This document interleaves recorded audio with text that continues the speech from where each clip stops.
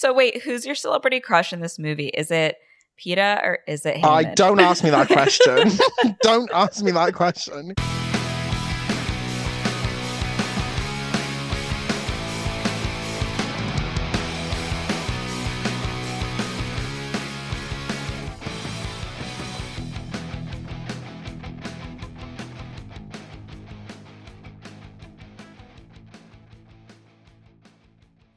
Hello, hello, hello. It's May. We're back. It's gonna be May.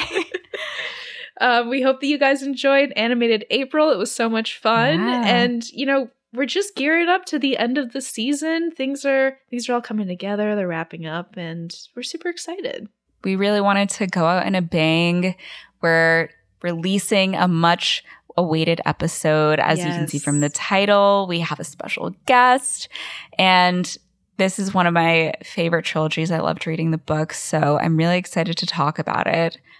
But before we actually wind down, we have to mention that the 3rd annual Star Dazzle Awards are coming up on May 17th. Oh my gosh, I'm so excited. We spent a long time deliberating over these categories. I think we worked on it for like 3 hours before we did. It was all finalized. And, we had lots of lively debate about the nominees, and we settled on, I think, a really strong group. I think it's our strongest Respectful King lineup yet. Yes, and we have some new categories. Kate also sifted through all of these nominations with us. She did so much work to bring this together for y'all. We're so excited, and we are so thrilled seeing everybody's votes coming in, where all the results are laying. But if you haven't voted yet, don't worry, there's still time, because voting doesn't close until, oh my god, my birthday, May 10th. So plenty of time to get your vote in. If you want to vote for the 2023 Star Dazzle Awards, you can always head to the link in the show notes or the link in our bio on social media. We would love to have your input on who's going to take home some of these very highly contentious categories. Yeah, rock the vote. Let us know who you want to be Lovable Scoundrel, who was Diva of the Year, who was DILF of the Year. Wink, wink. Oh, my. Pedro Pascal was not in any movies we did, unfortunately. Sorry, Pedro, but you're the winner in our hearts. Yes. And before we dive in, we just want to remind you that this month on Patreon, we are doing Hairspray. That episode is coming to you next week. So if you want to listen to our Hairspray episode, head on over to Patreon. It's in the show notes, it's in our bio, or you can just search Movies That Raised Us on Patreon. You get a bonus episode every month as picked by the patrons, and some other cool fun perks like being on our close friends on Instagram, being in our Discord, and getting a personalized montage song. Yes, we love the Sleepover Squad, and there's always lively discussions on Discord. We just started a Succession channel, and we're happy to add more channels. There's like a recipe channel, a book channel.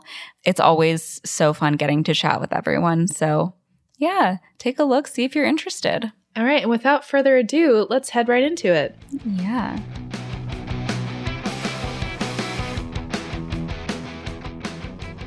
We are so excited. We have a very long-awaited episode with an incredible guest, an expert, some might say. A scholar. So please, everybody, put your hands together to welcome the incredible Ieuan Cooke to the pod today. Hello, hello, hello. How are you? Oh my goodness, I'm amazing. So much better for being here. Ready to really just delve into my full self in this moment, I simply can't wait. I guess we just have to start with, tell us about your Hunger Games journey. Where did it all begin? Yes. I feel like the Hunger Games just really got it. You know what I mean? From the very beginning, it was like, this is who you're going to be now for the rest of your life. Right. I remember I read Harry Potter because I was like a massive reader when I was younger. Okay, I'm going to fully expose myself here. I was a massive reader when I was younger, but I would only read books that were written from like animal perspectives. Okay. Like Animorphs kind of thing? That's what I was thinking. Like Warrior Cats. I don't know if anyone's ever heard of Warrior Cats. It was like this 32 book long series, and it was literally just about these cats who were like feral. It sounds like New York. Yeah. And that was all I read. And my mum was like, oh, well, if you like reading, she read the Harry Potter books and she was like, you should try these. So I read those. And then my friend who was obsessed with Harry Potter was like, oh, if you liked Harry Potter, you should read The Hunger Games. And that is legitimately like I remember it as like a switch in my 12-year-old brain. And I downloaded them on my Kindle and I read them in like the space of like a week, like all three. And it was just like, oh, this is it. This is who we're going to be. And I read it in February, I remember. And then obviously the film was coming out in March. So I read it in February of 2012 and the movie was coming out in March. And from the moment that I stopped reading the last one, every single trailer that was out there, every single piece of media, every cast interview that I could consume was consumed in every single format. And that just went on right up until the end of Mockingjay Part 2. And to this day, I've only watched Mockingjay Part 2 like 3 or 4 times because after every single sitting, I just sobbed myself. Yeah. That's how it goes. I mean, absolutely. I agree with having read the books in like a short span because once I read the first one, I was like, we got to get our hands on the next one. 100%. Like, we got to. Yeah. Because I could not sleep. I could not eat until I knew what would happen between Katniss and Peeta. Yeah. Oh, yeah. For sure. Absolutely. Oh, yeah. I'm pretty sure we're all on the right side of history here as Peeta stands. Yeah. I'm sure there's no Gale defactors in this chat right now. Oh, would I like a murderer? Are you asking if I would stand a murderer? A war criminal? I don't think so. War criminal. Oh my gosh. Yeah, I also had kind of a similar background with it because I loved Harry Potter as well growing up, and then I had a friend who had read The Hunger Games and recommended it to me shortly before the movies were coming out. So all kind of in the same timeline here, which is pretty cool. All right, should we get into the numbers, Mo? You want to hit us with the numbers? Yeah, I'll hit you with some numbers. I was shocked to see these. I just didn't realize it was. So first of all, it's under 100 million. It was a 78 million budget. Yeah. Which I think is pretty fucking fantastic for all that they do in the movie. And they made $694.4 million in the box office. And that was just from me. You know? Yeah. That was just from Ieuan going and seeing the movie. Oh my gosh. An insane return. It was a frenzy when this movie came out. But it kind of makes sense to me, though, that this one is a bit lower budget, especially when you compare it to, like, Catching Fire, which... Yeah. Is the best movie, in my opinion. 100%. 100%. Yeah. Because that really feels like the big, epic... large scale film, and this one is more, it's kind of trying to go a little bit more indie with like the shaky cam and all that. They did do shaky cam. Yeah, it's good, but it's not quite, what it has the potential to be. Yeah. The moment that Francis Lawrence took over the movies that's the moment for me. Like, I loved the first film. But I got to admit, afterwards, I was like, I want more. And then when Gary Ross left and they brought Francis Lawrence on to direct the next 3, I was like, is this going to go good? Is this going to go bad? And from that moment, the first Catching Fire trailer dropped, I was like, it's going good.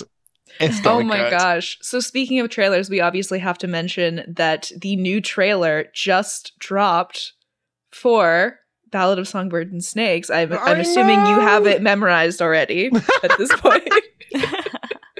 All I'm seeing on my For You page is just edits. Like, it is just, after every single video, it's just an edit of the trailer. And I am obsessed with it. And I am worried for the world when I eventually see the movie, because I don't actually truthfully think anyone wants me to be unleashed again. I can tell you we do. Feral. We're excited for it. Yeah. Oh my gosh. Well, let's get into some alternate casting, because obviously this was a huge movie and there were a lot of people in contention to play various roles. So some other people that were considered for Katniss were Shailene Woodley, Saoirse Ronan, Chloe Grace Moretz, Emma Roberts, Abigail Breslin, Kaya Scodelario. I just realized I've probably never said her name out loud because she just lives in Tumblr in my mind.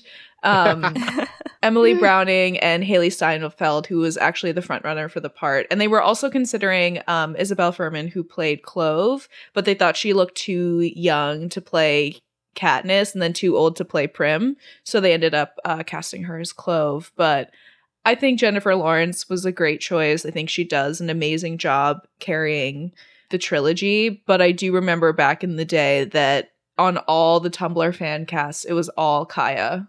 Yeah. Across the board. Always. And I remember so many people being annoyed at it being Jennifer Lawrence because she was blonde. And I was like, team, they're gonna dye the hair. Yeah. Like we've got hair dye. Like let's not get too deep about this. They're like, they can't afford hair dye in District 12. She's got to remain blonde. Yeah.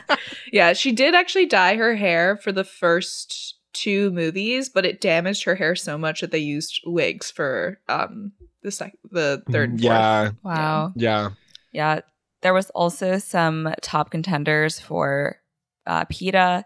Obviously, Josh Hutcherson ended up playing it. We have Alexander Ludwig, who ended up being cast as Cato, Hunter Parrish, Lucas Till, and Evan Peters.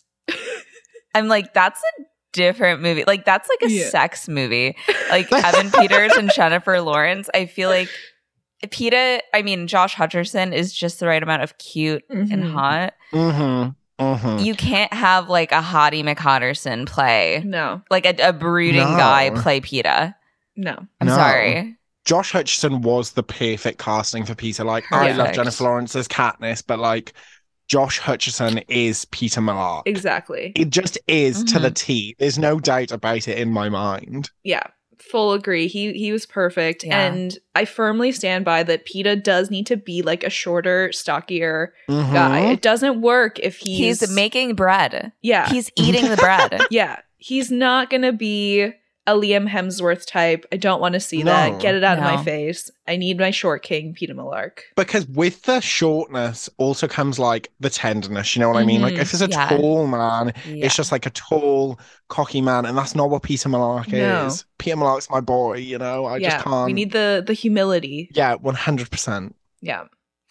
And our last little tidbit of alternate casting is that the other person who was in final like callbacks to play Gale was Wizards of Waverly Place's David Henry, which I feel like if he was cast, like we would have been in a different timeline. Like, the course of history would have been changed if he would have had a different president. Yeah, the butterfly effect would be thriving, but ultimately they did decide on Liam Hemsworth for Gale the War Criminal. So who is the perfect Gale though? Yeah. Like yeah. You know, like real talk. The build between David Henry and Liam isn't he Thor now? His brother. Or is that Chris Hemsworth, yeah. But, I can't ever tell them apart. Same. Yeah. The build is like different. David Henry, he just would have been too soft, you know? Exactly. Like he's too soft features. And I don't want to watch Disney Channel in the Hunger Games. You know, that's just not what I want. Fair enough. Well, with that being said, I think we should just dive in because let's hit it. Much to unpack. Okay.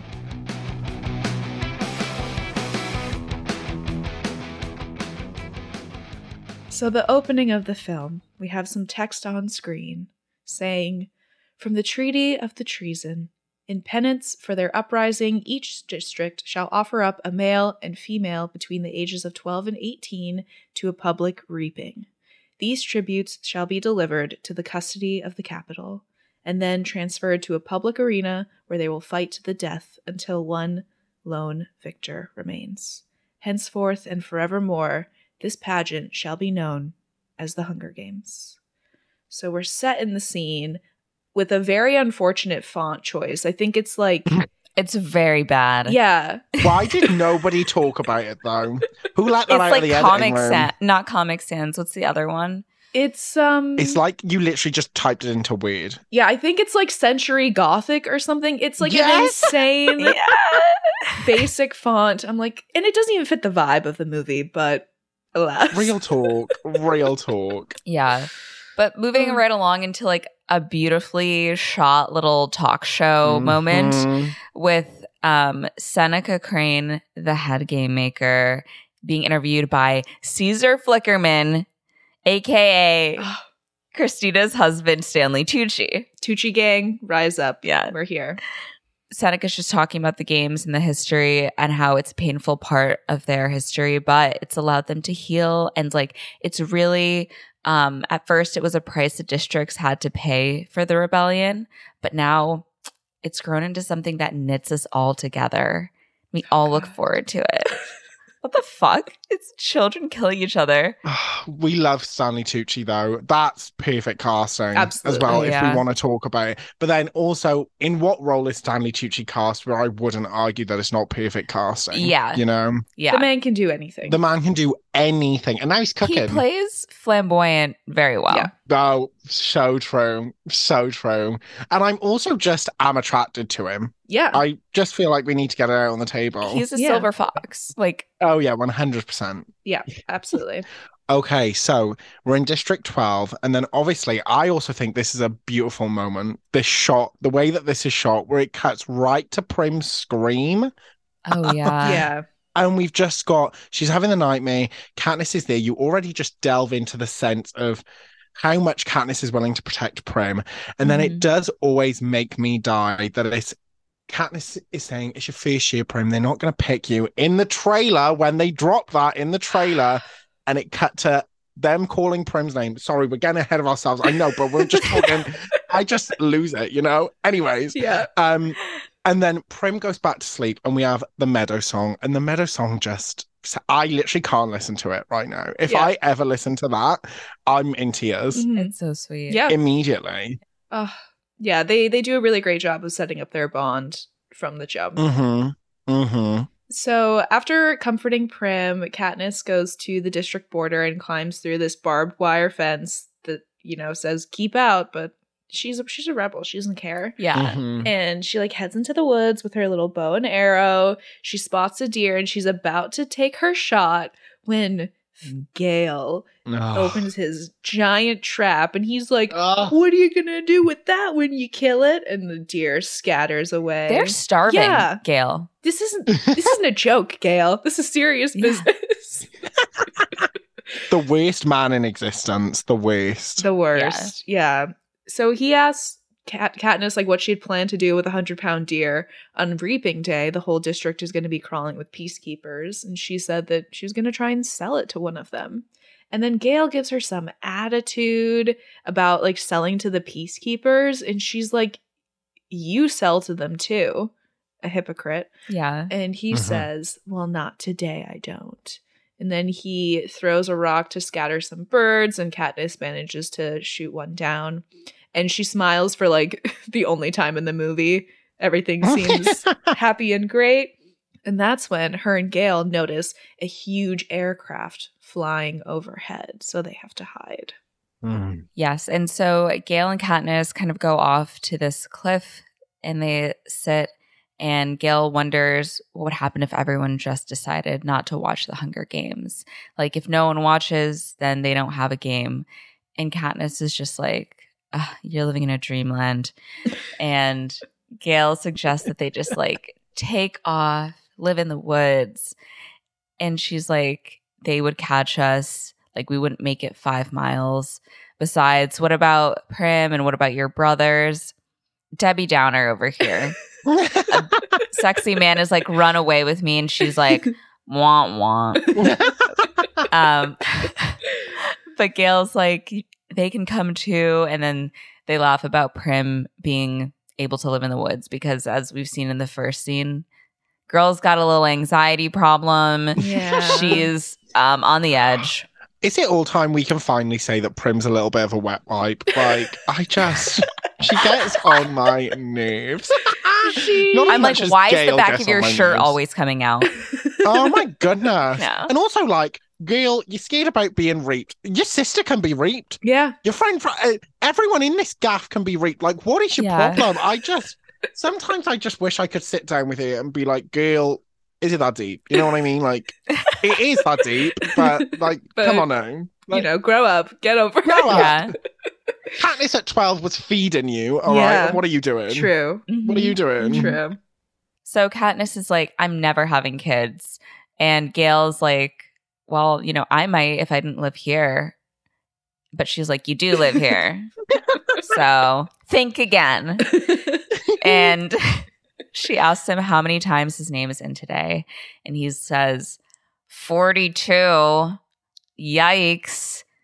So the odds aren't exactly in his favor. My one little critique of the movie, not my one little critique, because I do feel like the Hunger Games movie, the first one, do have many critiques. No shade to Gary Ross. I'm willing to sit down and talk about the beef I have with you later. But I just feel like he tried so many times to put little bits in that were from the books. But like, you can't just shoot in that Gale's in for 42 times and not explain why that is. Exactly. And I understand that it would have been boring to explain like the Tessera and whatever and explain that they've got to take more entries to get more food, whatever. Or even then, it wouldn't have been that much harder. Like, they could have just been a line like, 42 because I had to get more to feed the brothers, sisters, whatever. Yeah, like, I have a big family. We need food or something. I don't know. Yeah, exactly. Yeah. Like, you can't just shove that in because then everyone sat at home is like, well, why is he in 42 times and Prim's in once? Like, where's the logic, Yeah, exactly. There's definitely a lot of... I know it's hard with a book adaptation to explain everything, especially because the books are from Katniss's perspective and we don't get that internal monologue. And I understand why they made that choice, but I do think that all of the movies kind of suffer in some ways without having her perspective, especially in regards to her feelings to Peeta, which we'll get to later. 100%. Right. Because, I mean, they can't talk because the cameras are always on them. So it's like... Exactly. I was reading that they did some scenes, like, they made Seneca Crane's character bigger because we needed to see what he was doing. Yeah. Since we couldn't, like, hear Katniss in her monologue of her speculations.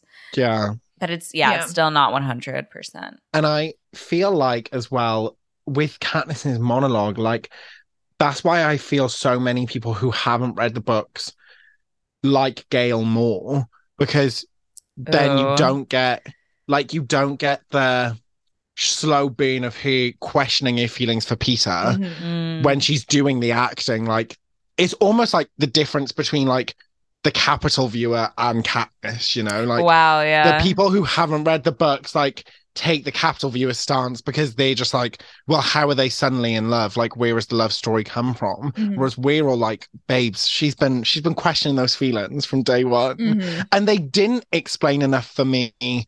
I know we'll get into it, but they didn't explain enough for me the bread, Katniss and the bread and Peeta and how it's all interlinked. That just wasn't that wasn't there for me. And it's so pivotal. Yeah, exactly. Like, it's such a main moment. But if I go on about it, I'll lose my brain. And they said, we're going to do a little montage. We're going to do like a lucid dream montage. Exactly. And everyone's like, nobody really understands it because they're like, is she dreaming? Right. That he's bread? And I've had to explain it to so many people, like, no. You've literally personally had to explain it to so many people, yeah. I know. I'm out on the streets with a microphone. Yeah. The giant sign. The giant sign. Right. So then Katniss goes into the Hob. Again, not explained enough. And it just makes me question, like, why are you chucking it in? You know what I mean? Like, don't chuck it in unless we're going to explain it. Yeah. But anyways, she goes to the Hob, trades the game, and she finds the Mockingjay pin. Again, different from the books. How hard would it have been to include Taylor Swift as Marge? I don't think so. Yeah, that's what everybody wanted. That's what everybody wanted. That's what we should have gotten. Anyways, the seller gives it to her for free. Who I think the seller is meant to be, I can never remember her name. It's like Gracie Sai. Yeah. I say never remember her name and I'm perfect. I think it's what Gracie is Sai. it? And she just was off born the top in... of my head. And then she goes home, Prim's all dressed up, the little duck sticking out. Does make me sob, but I almost like, tuck your shirt in, girl. Come on, it ain't that hard. And again, Katniss bathes herself. Her mom has lined up this beautiful blue dress. And Prim tells Katniss she wants to look like her, and Katniss says she wishes she looks like her. And we get this tense little moment with Katniss and her mum that, again, we never get explained. Yeah. Yeah. all the book girlies know. Again, we get a montage of why Katniss and the father situation later on in the movie, but we never get the mother. We never get the explanation. It's like very brief. Mm-hmm. Anyways, the alarm goes. Katniss distracts Prim by giving her the Mockingjay print and promises as long as she has it, nothing bad will happen to her. You're about to break that promise real quick. So yeah. Well, I guess yeah. It's time for the reaping. So everybody in the district, they go to the Justice Building for the reaping. Prim gets really scared, and Katniss is like, "Don't worry, we just have to sign in. They're gonna prick your finger for a tiny bit of blood. Doesn't even hurt. Just go sit with the little kids, and I'll find you after." So they have to separate to sign in. We see Katniss and Gale catch each other's eyes in the crowd. The shot of Gale like looking over at her is like burned in my brain from the 8 million times I watched the trailer. He mouths to her, "It's okay." So that's when Miss Effie Trinket herself in the iconic pink outfit steps up to the podium and goes, "Welcome, welcome, welcome. Happy Hunger Games, and may the odds be ever in your favor." Elizabeth Banks said, "I'm pulling all the stops. All of them." Yeah, she absolutely goes for it, and I love it. She also was really well cast, I think, in this role, and I don't think people were expecting her to do as well as she did, but I think she did a great job. 100%. And I remember her saying as well, this is from all my interview lore from when I would spend every day up until 4 a.m. just watching interviews with the cast. Yeah. She said that like she read the book and really wanted to commit to the capital accent. Because obviously Katniss talks about how affected the capital accent is and how different it is. And she said that on the first day of filming, she like went up to the podium and she was ready to go with the accent, and she like said it, and immediately it was just like incorrect, and everyone in the crowd was just like, oh no, that's not it. And apparently they had to take like that day off. I can't remember what she said exactly, but like, they had to take like the rest of the time off, and like her and Gary Ross sat and like really perfected the accent because I think like before that was there they not just kind like of a like table read? Isn't I don't it? know. I don't know. I'm just like that's a lot of money to be like, everyone go home. Everyone go home. Like apparently it was so bad that they were like, we just need to put a pin in this for now, and then they got it back to the iconic moment that we have now. Yeah. Well, it came out great, so I'm glad they took the time to fix it, because this feels right. I don't know whatever else 100%. she was doing, but this feels right. Yeah. So before the reaping, they also get shown this like propaganda movie starting with President Snow narrating about the terrible war, and then came peace and a new era was born, but freedom comes at a cost, and so it was decreed that each year every district would offer up one young man and young woman to fight to the death in a pageant of honor, courage, and sacrifice. This is like a weird like cap cut video. There's like a big explosion. And Effie's like, "It's time to select one young man and one woman." And she's like, "All right, let's go." 74th annual Hunger Games, as per usual, ladies first. So she reaches into the bowl, and just off the bat, Primrose Everdeen. The person who would... I don't even know, she would die on the way to the game because she's so afraid. So absolute silence as everyone's like, "You heard the woman, like that's all you, boo." And then Katniss, of course, being the caring older sister she is, just starts screaming Prim's name, and the peacekeepers have to restrain her. But Katniss is like, "I volunteer as tribute." And she hugs Prim and tells her to get out of here, go find mom. But Prim starts telling no, she doesn't want her sister to go. So Gale does have to carry her off while Katniss is taken to the stage. So Effie welcomes Katniss as District 12's first ever volunteer and has everyone give her a big round of applause, which is met with no applause. Yeah. But that's when we get the iconic 3-finger salute. And then Effie selects the boy tribute. Peeta Malark. And My baker from boy. the way his face looks, he was not expecting that today. Mm-mm. He's like, but I didn't even put my name in extra. Like, we have a fucking bakery. My family owns a business, okay? I should Yeah. not be here. We're small business owners. I think I need to stay here and help them. So Peeta is in shock and gets brought up to the stage. Effie has them shake hands, and Katniss has like a memory flash. It's raining. Peeta is outside. We see some pigs winking around, and we see like the bread in his hands. I do always think, though, with this, part of me is like, would he have just volunteered anyways? You know what I mean? Like, now that you look back and you're like, oh, how much he loved her. Right. Obviously, I know that you always think Katniss thinks, oh, is Gale going to volunteer? And she wishes he won't, because then he has to look after her family, which, like, yeah, right decision. I would have hated it if Gale Hawthorne was in the Hunger Games. Oh my goodness. But I do wonder, like, would Peeta have put himself forward? And I never know where I land on it, you know? But Yeah. they end up in there anyway, Yeah. so. That they do. Then Katniss gets brought to the Justice Hall, and she's like 3 minutes to say goodbye to her family.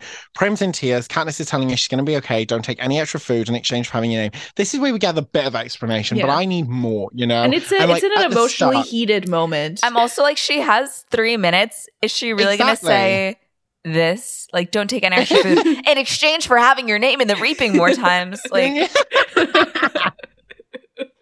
and Gale will bring him game. Oh, Gale. And she can sell cheese from a goat. And also, like, real talk, Katniss, have you seen Prim? Mm-hmm. She's going to sell cheese from a goat while you're in the games. She couldn't sleep. And you weren't even in there yet, girl.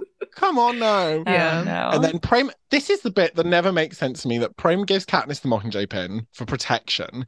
But I'm like, Prim, she gave it to you for protection. Your name got pulled, big man. Yeah, it's not working. You're thinking it's lucky? The pin is broken.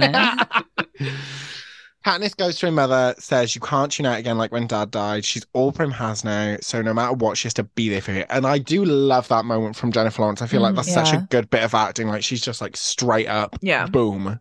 And then she gives her that hug, and it like all softens. Yes. Oh, it's beautiful. And like, she's like, don't cry. And I'm like, I'm crying, Katniss. I'm crying. Like, nothing's happened yet. I'm already sobbing. When I rewatched them for the 11th anniversary, no joke, every single second I cried. Yeah. Like, literally nothing could be happening on the screen. It could be a shot of a tree. And I was like, oh my God. Yeah. I love that tree. Oh. And the peacekeepers come in and take Katniss's family away, and Prim's screaming, and Gale comes in, hugs Katniss, and, you know, tells They let Gale in? Yeah, in it. For the 3 minutes? In it. But I think this all plays part of the fact, I don't even know if they explain it. I don't think they explain it in the movies, but you know how they think that Gale and Katniss are cousins? Oh, yeah. In the books. And I think they're like, oh, is he...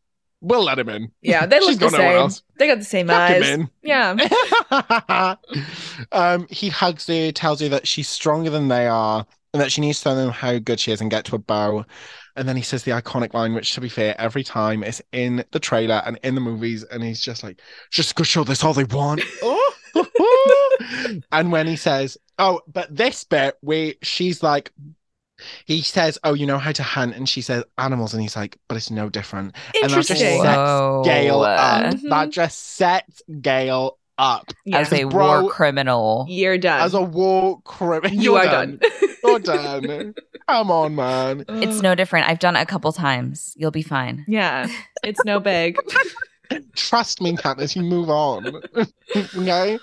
And then she does the whole, there's 24 of us, Gale, and only one comes out. God, what a moment. Chills up and down my spine. Yeah. And he says, yeah, and it's gonna be you. And that line does cringe me. Yeah. And if I was Katniss, I would have got the ick. Like, I would have been sitting there being like, oh. Never mind, I don't have a crush on you anymore. Bye. Take him away, peacekeepers. Peacekeepers come in. And he's gone. And she's like, please take care of my family, Gale. Don't let them starve. And it is a beautiful moment. And, you know, but I still would have had the ick. Yeah. That's just me, you know? Yeah. Right. Absolutely. So then we have a very sad car ride. Katniss and Peeta are sitting in the car with Effie, and Effie's just going on about like, oh, you guys are in the royal treatment on the way to the Capitol. It's going to be great. On the way to get fucking killed. Peeta crying, just crying in the corner as he looks out the window. They get ushered to the train, and the train is like super fancy. There's all this like beautiful, rich mahogany and chandeliers and tons of food for them. So much food. That's probably the one good thing is like they get a real meal for once. Yeah. Mm-hmm. And Effie says one of the great things about this opportunity is that they get to enjoy all this, even if it's just for a little while. And then she's like, let me grab Haymitch. And Peeta's like, Katniss, like, have you ever met this guy? Katniss doesn't answer. And Peeta's like, well, he is our mentor. Like, he did win once. And he just tells her that he understands if she doesn't want to talk, but he doesn't think there's anything wrong with getting a little help. Katniss looks at him, triggered by the word help. We see the memory of Peeta's mom punishing him for burning some bread and making him throw it out to the pigs. But Peeta then sees Katniss laying against a tree in the rain. The mystery continues. And then immediately we come out of that. We come out of this still what the hell is happening montage, this fever dream, grey cast. Who knows what the hell is going on? Haymitch comes in looking sexy as ever. Let's be real about it. Mm-hmm. I just... Also perfect Harrelson, casting. Perfect casting. Perfect casting. And the only reason he was in those films was because of Gary Ross. And that's the madness. Wow. And then afterwards, they didn't know whether... so I'm literally just like a trivia find. Oh, no. We didn't do that many like fun facts because we were like, he'll have the fun facts for it. Right. And then after, when Gary Ross got taken off from the first film, Woody Harrelson was like, there's no way I'm coming back if Gary Ross isn't going to do it. Whoa. And Francis Lawrence was like shitting himself, and rightly so. Yeah. And wrote him a letter, I think, and was like, listen, we need you, bro. Like, this ain't going to be good enough without you. We need you, bro. And he comes back. Wow. As he should, Thank though. God. But in usual fashion, Haymitch is drunk and immediately goes for another drink and sits down. And this also upset me because this wasn't even that hard to include in the first movie. In the first book, Haymitch is on the stage, obviously, because the other, like, he's a mentor, so like he would be there at the reaping, and he falls off the stage because he's so drunk. Oh my gosh, I forgot and I'm like, about that. Wouldn't have even been that hard to include in the movie, and you would have set Haymitch up anyways then, like, oh, this is a drunk man. Yeah. You know? Yeah, he could have his own little A Star is Born moment on stage. Exactly. Yeah. And also then you just would have been like, oh, that guy doesn't look good. And then when he gets revealed as the mentor, you would have been like, oh shit. Yeah. Peeta asks when they start, and Haymitch says most of them aren't in such a hurry. And I feel like, again, we're robbed in the movie of the whole details of the past tributes of District 12, which Katniss gives a little history of. And like, even when Effie is speaking about them eating, like she says like, oh, you eat so well because you're eating with cutlery. And Katniss talks about the fact that like, it's so sad that the other tributes didn't even know how to eat with cutlery because they're from such like a poor and impoverished district. And then like she purposefully eats with her hands. And like, there's just like little moments of that, like little rebellion moments that I love that we just missed out on. Yeah. And Haymitch is basically already looking at Peeta and Katniss like they're gonna die, and he's like, just embrace the probability of your death, babe. Like Peeta's saying, you're our mentor, please help us, and he's like, no, there's nothing that's gonna save you. Katniss says, why are you here then? As she should. And Haymitch says, for the refreshments. And it is a sexy line. Yeah. It is a sexy line. Woody Harrelson could say banana pudding and it'd be sexy. 100%. And the blonde wig was working. I gotta be honest, the blonde wig was working for him. I'm like, if you ever want to invest in a toupee just in life, Woody, just do it, Woody. We know it works. And then Peeta tries to grab the drink and he's like, I think there's enough of that. And Haymitch pins him to the chair with his foot. And every time I watch the movie, I do cringe when there's just the close-up of Woody Harrelson's foot on my screen. Yeah, of the dirty toe just on my screen. Why is he barefoot? You couldn't have put a sock on him. Really gave us free feet. And then Peter says he's going to go to his room after Haymitch has ran off and try and make him come round. And I think in the books, like he like showers him off or something, which we were robbed of. Yeah. We were robbed of. Oh my gosh. But like Peeta, he takes charge. He doesn't take no for an answer. He's more than meets the eye. 100%. He's not just a quiet bread boy. No. So the next morning, Katniss goes into the dining car where she actually does see Peeta having breakfast with Haymitch.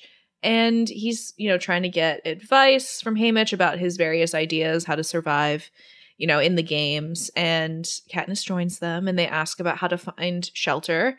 And Haymitch is just like, pass the marmalade. I don't care. So Katniss then picks up a knife and stabs it between his fingers. And we hear Effie with her iconic line, "That is mahogany." And Haymitch says that if they really want to stay alive, you got to get people to like you because it's the sponsors that are going to send you life-saving gifts in the middle of the games. And right now, sweetie, you're not off to a good start. So that's when Peeta gets up to look out the window as they are pulling into the Capitol where people are cheering for them. Peeta is waving. He's smiling at the crowd. He's lapping it up. And Haymitch tells Katniss to keep her knife because Peeta over here knows what he's doing. He's a charmer, so. He is a charmer. That scene is just beautiful. I love that scene. And the build of the music as well. Nobody talks about the score of the Hunger Games enough for me. The score throughout all 4 movies is impeccable. James Newton Howard, and he knew when to bring it. He did what he had to do. Rent was due and he paid up, Yep. And he paid 2 months. So we go to the Capitol and Caesar is talking to Seneca. He's like, what are your thoughts on this year's recruits? And he's like, well, it's an interesting mix, especially when you have a volunteer from an outlying district. And they're like, why do we even have a District 12? Let's fucking shoot that shit out. Meanwhile, Katniss is bathed, groomed. She's carefully manicured by the Capitol beauticians and brought to her stylist, Cinna, a.k.a. the beautiful Lenny Kravitz. I think Lenny Kravitz is so handsome. Yeah. Me too. Yeah. He's just, he's like this, like, he's not androgynous per se, but he's so like with his little jewelry and his like tailored outfits and stuff. He loves an accessory. Yeah. Man loves an accessory. That whole family is just gorgeous. Yeah. And he tells her how brave she is for volunteering for Prim. And he apologizes. He's like, I'm sorry that this happened to you. Like, I'm here to help any way I can. And Katniss is like, wow, most people congratulate me, but he doesn't see the point in that. I'm like, yeah, because she's gonna have to murder people or get murdered. Yeah. Like, that's awful. She's a child. And he prepares her for the tribute parade tonight. And he is here to help her make an impression.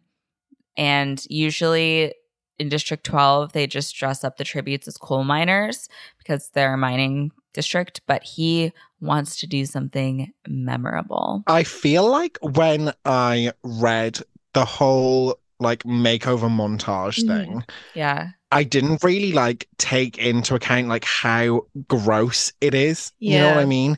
Like when you're reading it as a YA girl, you're like, oh, makeover montage time, like she's getting pretty, she's gonna get cute, she's ready for the Capitol. And like, but when you actually like deep it, like especially like now that we're older as well, like you look at it and you're like, oh, like it just make like they're literally dressing her up for slaughter. Like it's so and don't they do crazy stuff like they get rid of any scars and imperfections on your body? Like it's crazy. Exactly. Any body hair. None of the boys grow any body hair during the games, Katniss says. And like all of that is just like, oh, it just sends like gross shivers up and down my spine. It just makes me so uncomfortable. Yeah, it's just this weird like trafficking of like 12 to 18-year-olds.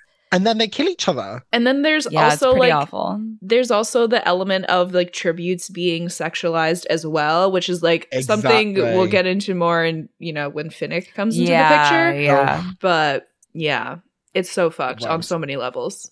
Yeah. Gross. And then we have the tribute parade. The parade begins and the tributes riding in on their horse-drawn chariots. And the costumes have to reflect the resource of each district.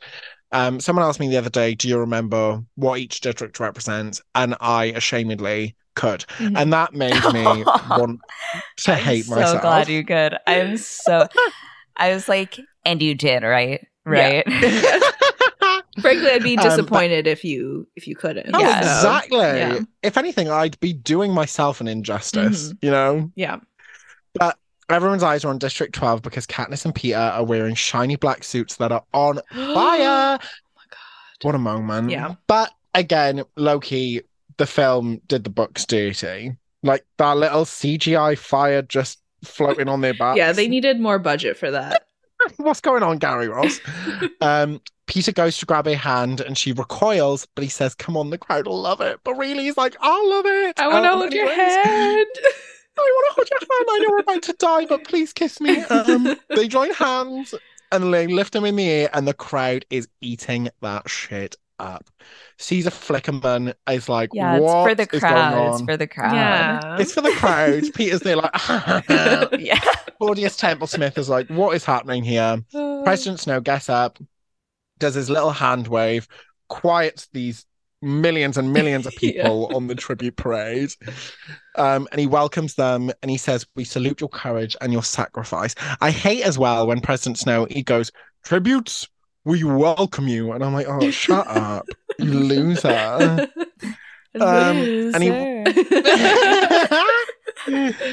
And he wishes everyone a happy Hunger Games, and the tributes are happy Hunger Games. Like, bro, I don't think they're going to have the happiest of times. Anyways. And then he says, obviously, and may the odds be ever in your favor. Yeah. Another piece of perfect casting, Donald Sutherland as President Snow. Real talk. We have a lot of letter writers in this film because he also wrote a letter. Big time. Asking to be cast. He was just like, fucking letters being sent around to the casting directors, to the different cast members. Sure. Yeah. But yeah, I think he absolutely kills this role. He's tailor-made for 100%. it. What district is he from? He's not from the capital, right? No, he's from the capital, but but in Ballads of Songbirds and Snakes, we find out that for a brief period he worked in District 12. Gotcha. Okay. That's what's the spin. Yeah, I was wondering what the connection was because from the trailer, I've gathered that he's a mentor. So I was like, how does that work? But I guess, it's early days. It's only the 10th Hunger Games. Yeah, so it's only the 10th one. They're still figuring it out. So like, yeah, in the ballad, it's like they're all students, I think at like a war school or something. And they all get selected to be mentors for the games. And then there's a whole situation. But yeah, eventually Snow spends some time in District 12, which is crazy. Wow. And probably why he's so scared of Katniss, because he's actually seen the people in District 12, you know? Yeah, and that actually ties into a line that he says later on in this movie. When he talks about like having gone to the outlying districts. So it's all connected. It's crazy that she had only planned on writing one book, and yet the whole trilogy is so seamless. Right. No. Right. Usually I feel like the second or third book in a trilogy will be like, okay, I don't know, really, you kind of went off on a thread there. But yeah. It is really... She got it down. So after this whole tribute parade, we then go backstage and Cinna and Effie talk about how incredible that was. But Haymitch and Katniss clock Cato, one of the other tributes. He's from District 2. 1? 2? 2? Yeah. 2. He's glaring at Katniss, so they're like, let's talk upstairs. Later that night, Katniss goes to her bedroom in the penthouse. Their floor is corresponding to their district, so like District 12 gets the penthouse. Basically like, oh, the poorer you are, the better we'll treat you before we fucking kill you. So she like marvels at her bedroom, the soft bed, and she also can like change the view of her window to like the streets of the capital or the desert or the woods, which is what she ultimately picks, and like it makes her think of the woods in District 12. Yeah, so then we go to the training sesh, and the tributes are brought into this gym where they get to make use of various weapons that they could use to prepare for the games. Like they might be able to snag them when they get there. So in the gym, they aren't allowed to fight with each other. There are 4 mandatory exercises, and the rest will be individual training. They also have an opportunity to do survival training. And honestly, I feel like this is where Peter really thrives. He's like, I'm painting myself to look like a log. His MUA skills pop off. Yeah. Meanwhile, Katniss is like shooting arrows. And he's like, I decorate cakes at the bakery.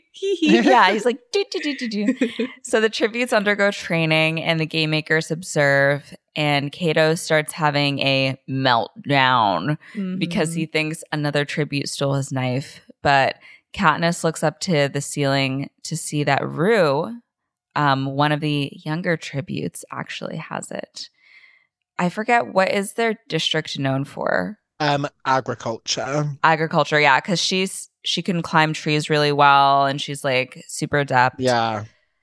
Okay, so then we get to dinner and Haymitch tells Peter and Katniss that Cato is a career and that people in District 1 and 2 training until a special academy till they're 18. Then they volunteer and at that point they're lethal. And again, that's not necessarily correct. That's what always annoyed me. And especially because also like people in District 4 are also considered careers. Yeah. And it's just because District 1 and is because they have lots of money, so they can kind of make sure that their kids do have some chance of winning the games. And like people in Districts 2 and 4 already, like District 2 trains peacekeepers and District 4 is fishing. So like they've already got good skills. And then there is also like an element of training, like they wonder if they do train. They're not allowed to train, but they wonder if they do. And I just feel like these little things, like that line just wasn't necessarily necessary. You know what I mean? It could have just been written a little bit better, but whatever. And Effie says they don't get any special treatment. In fact, they don't even get dessert. And you do. Oh my God, Effie. How dare you. And Haymitch says they win almost every year, but they can be arrogant. And that's a massive problem. And he mentions that he heard that Katniss can shoot a bow and arrow. So, and she says she's all right. And Peter's like, she's better than all right. And I love her. Yeah, she's all right. I love it. I wish she would have my children. And he says this whole thing about his dad buying his squirrels, and then he always gets it to the eye. Anyways, and Katniss says Peter's strong because at this point, Katniss is like, what is Peter's game plan? You know, like is Peter exposing me to Haymitch because he wants me dead? And you're like, Katniss Gale, he's literally in love with you anyways. Yeah. That's the funniest thing about her internal monologue is how completely unaware she is about like other people's feelings towards her.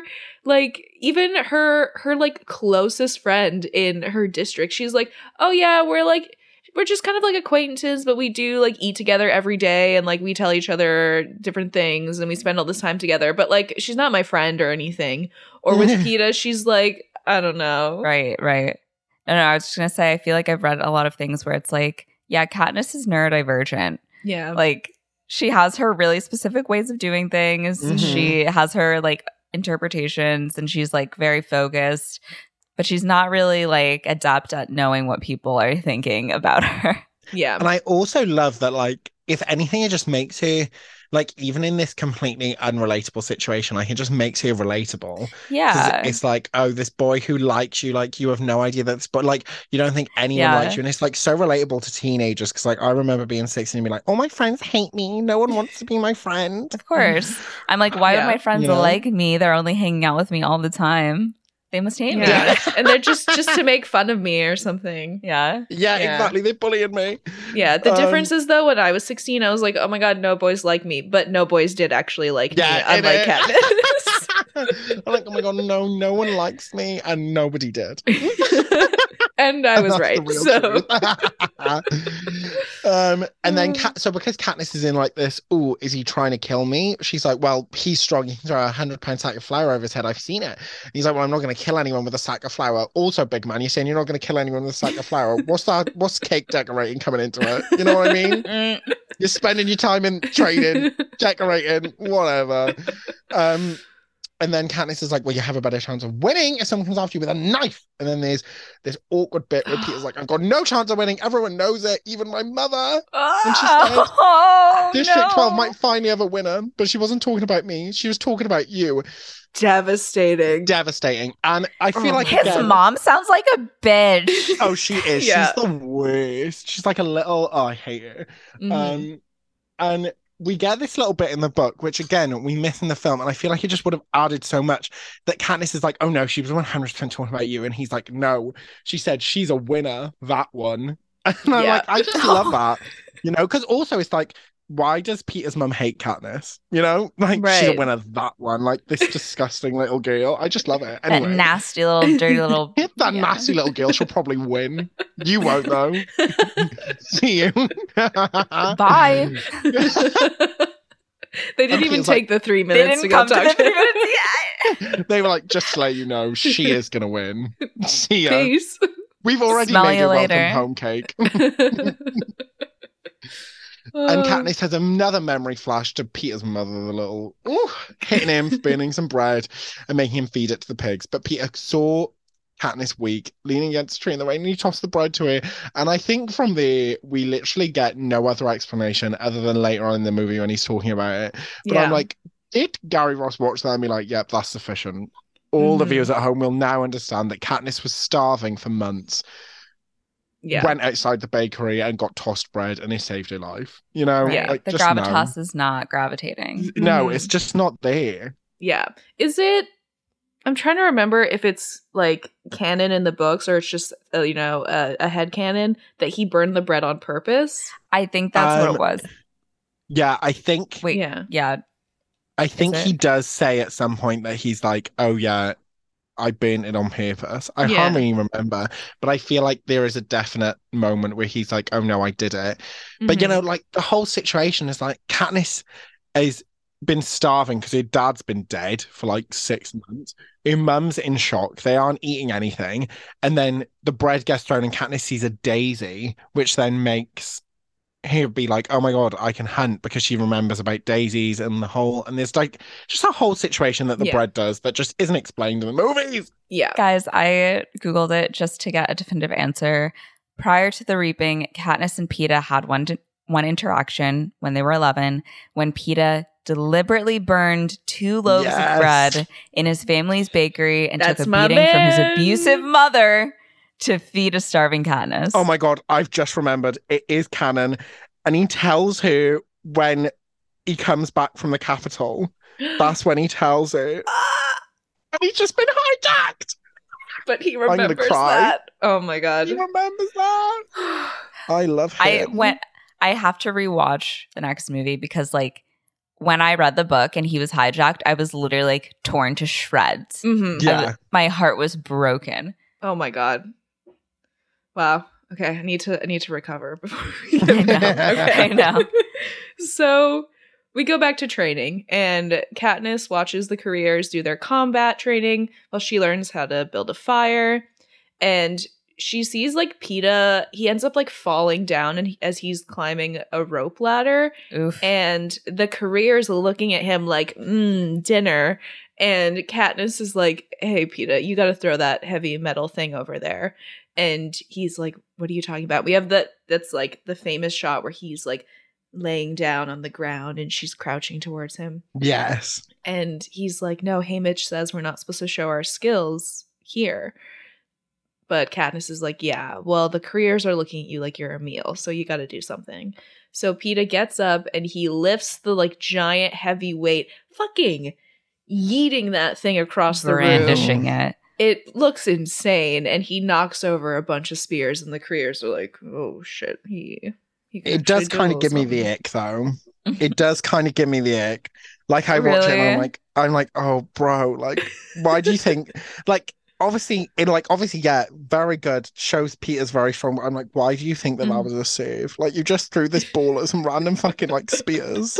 You're just making a mess, Peeta. Yeah, like, it's just, like, clean it up.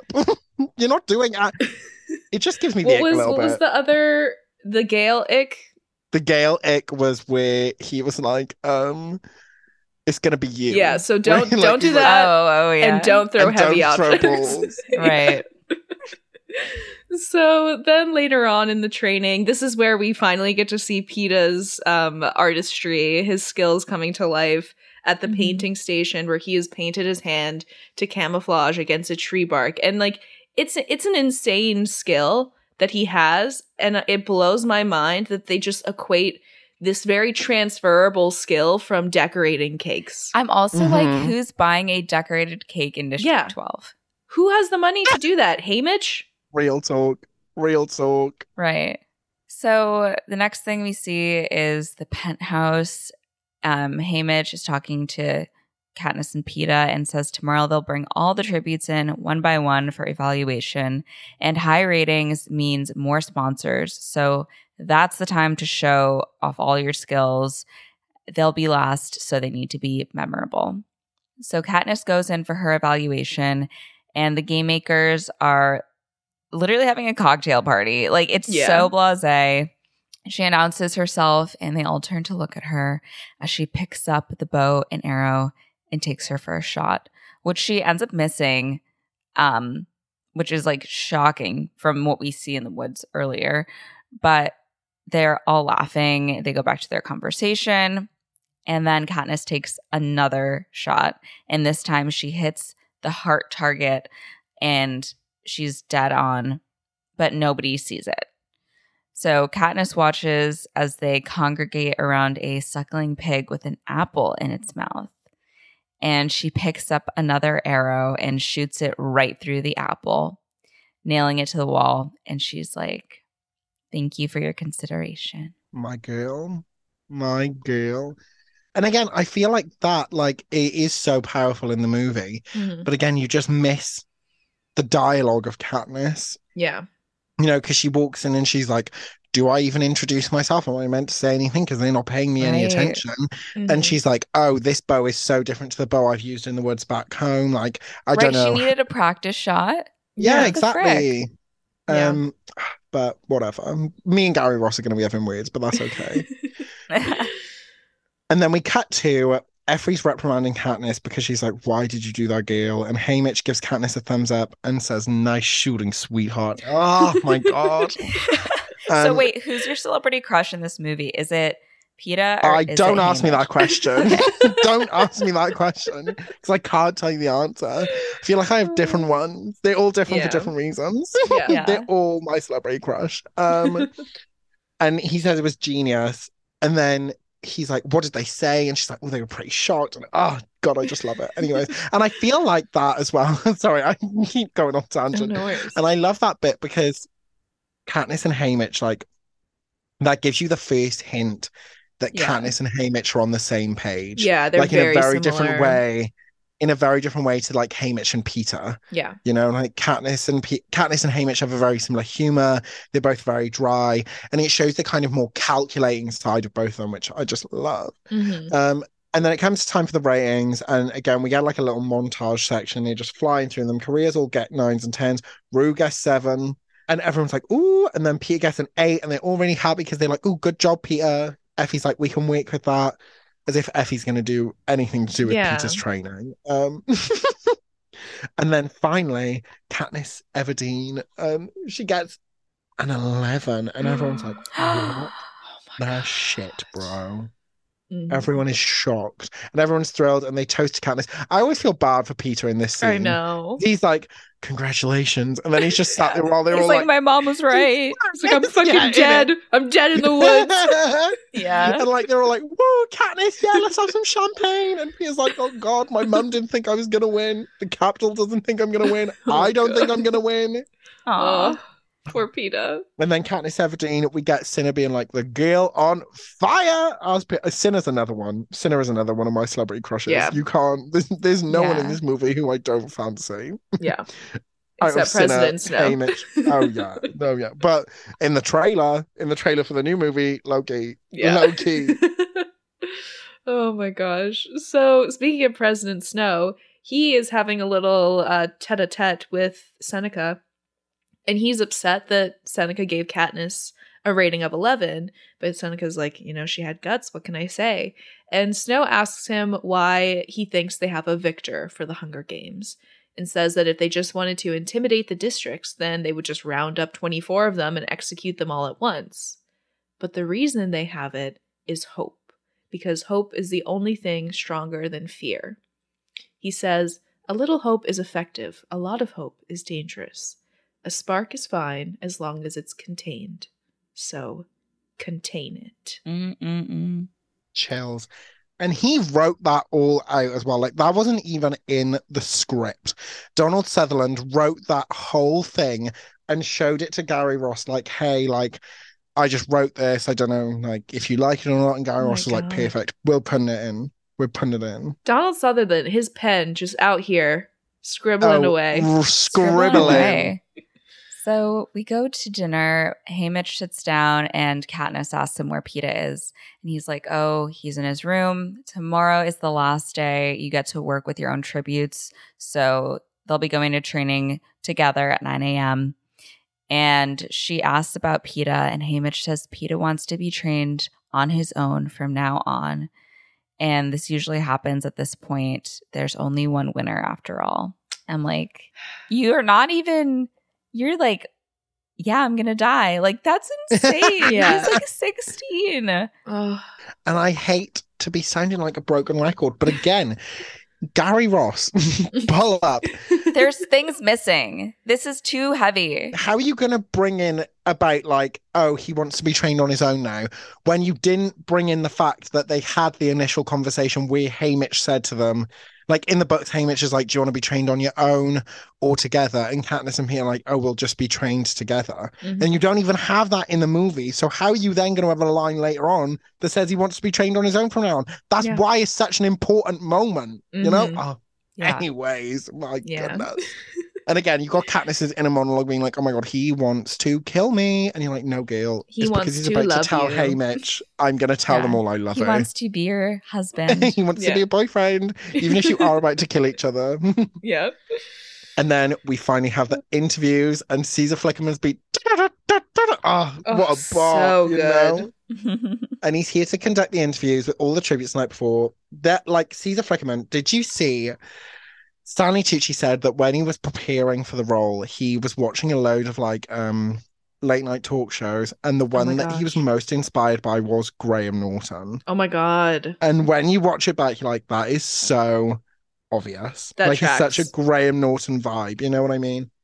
And like it just makes so much sense. Yeah. You know? And Katniss is in the red dress in a design for her, and Cinna's like, this is the only line in the whole thing that makes me cringe that Katniss says, but it's when Cinna's like, you look amazing, and she's like, I don't feel amazing. And it just makes me die. So I'm like, girl, why did you She's expect like, to feel I'm a amazing? teen, I'm angsty. Yeah, it? Like, Katniss, you are literally about to go into an arena with 23 other people and shoot each other. And you're like, I don't feel amazing. Like it. Yeah, I'm not feeling too hot right now. I don't know. My prom dress isn't fitting right. Like, get a grip, girl.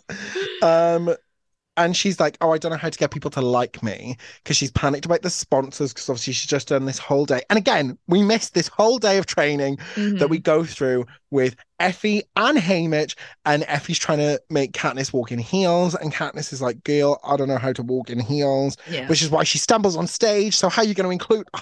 Anyways, Gary Ross. And Cinna's like, well, you made me like you. And she just needs to be herself and pretend that she's talking to Cinna. And we have like a montage of the interviews again.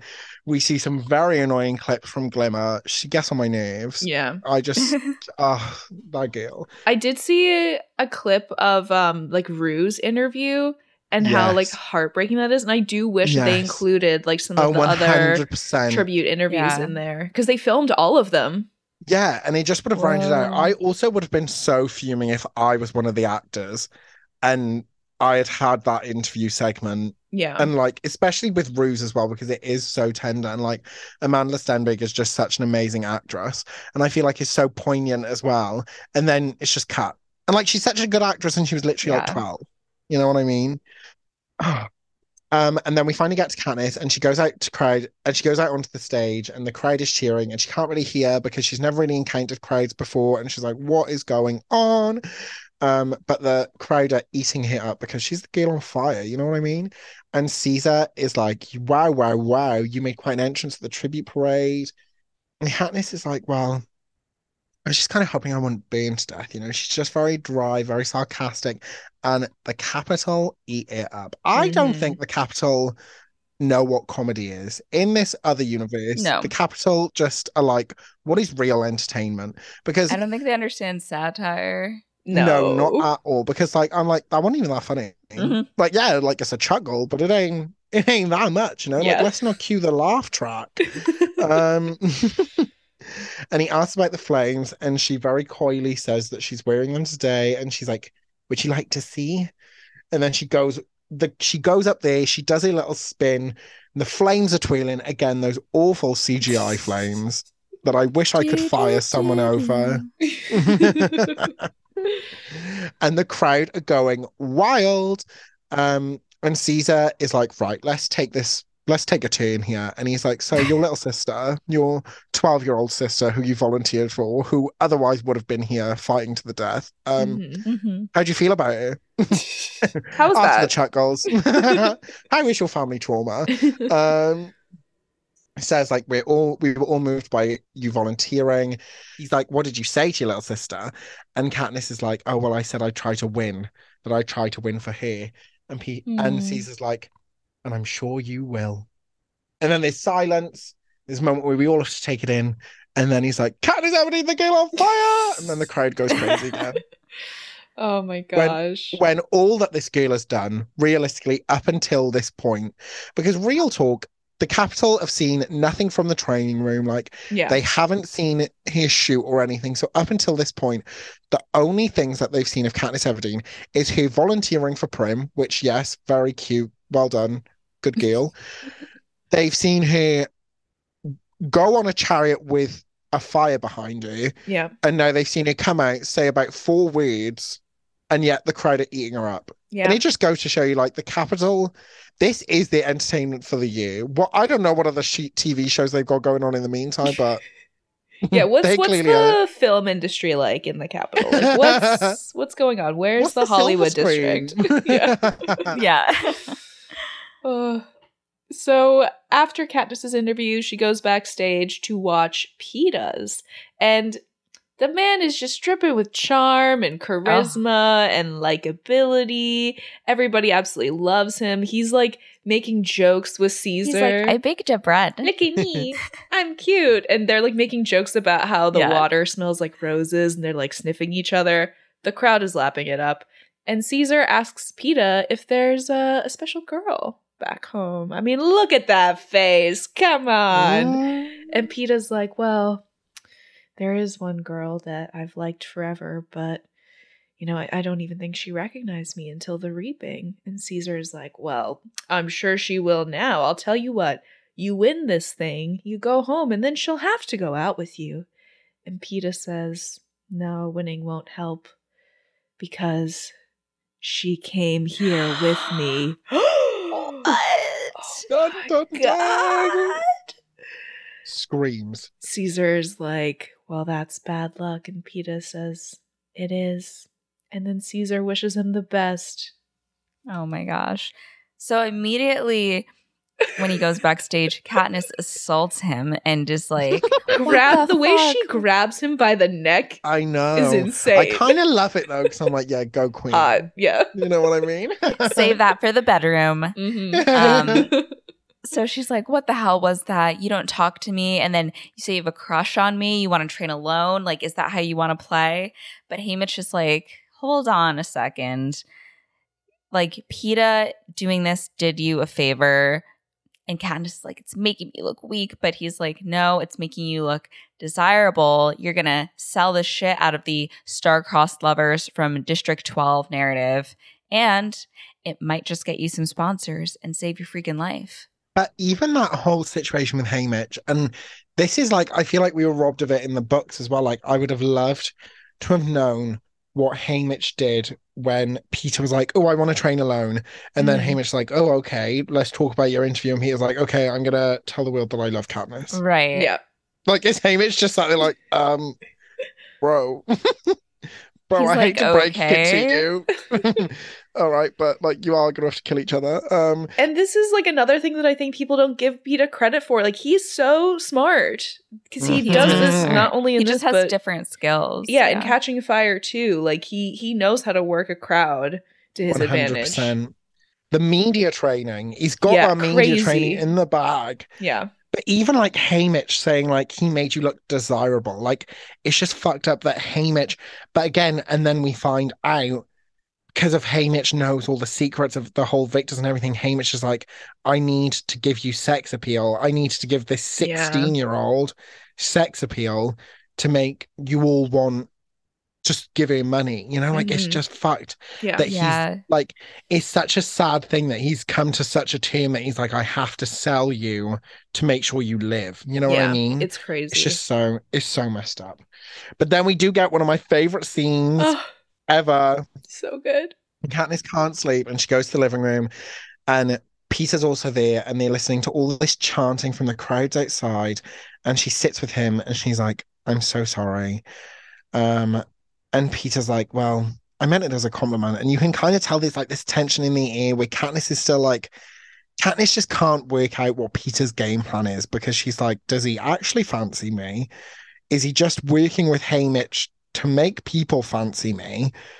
Or is he just trying to get famous himself? You know, like, is he just trying to win himself? Right. And there's this whole tense moment and they're just locking eyes. And I feel like it's the moment, like the most humanizing moment of both of them. Yeah. Because, you know, the whole time before they're just caught up in the, oh, we need to make you train. We need to make you popular. We need to do this. And then there's just this moment where it's like, you just remember that these are just like two teenagers who are about to be sent into this like awful situation. And they look at the crowds and Peter's like, I don't want the games to change me.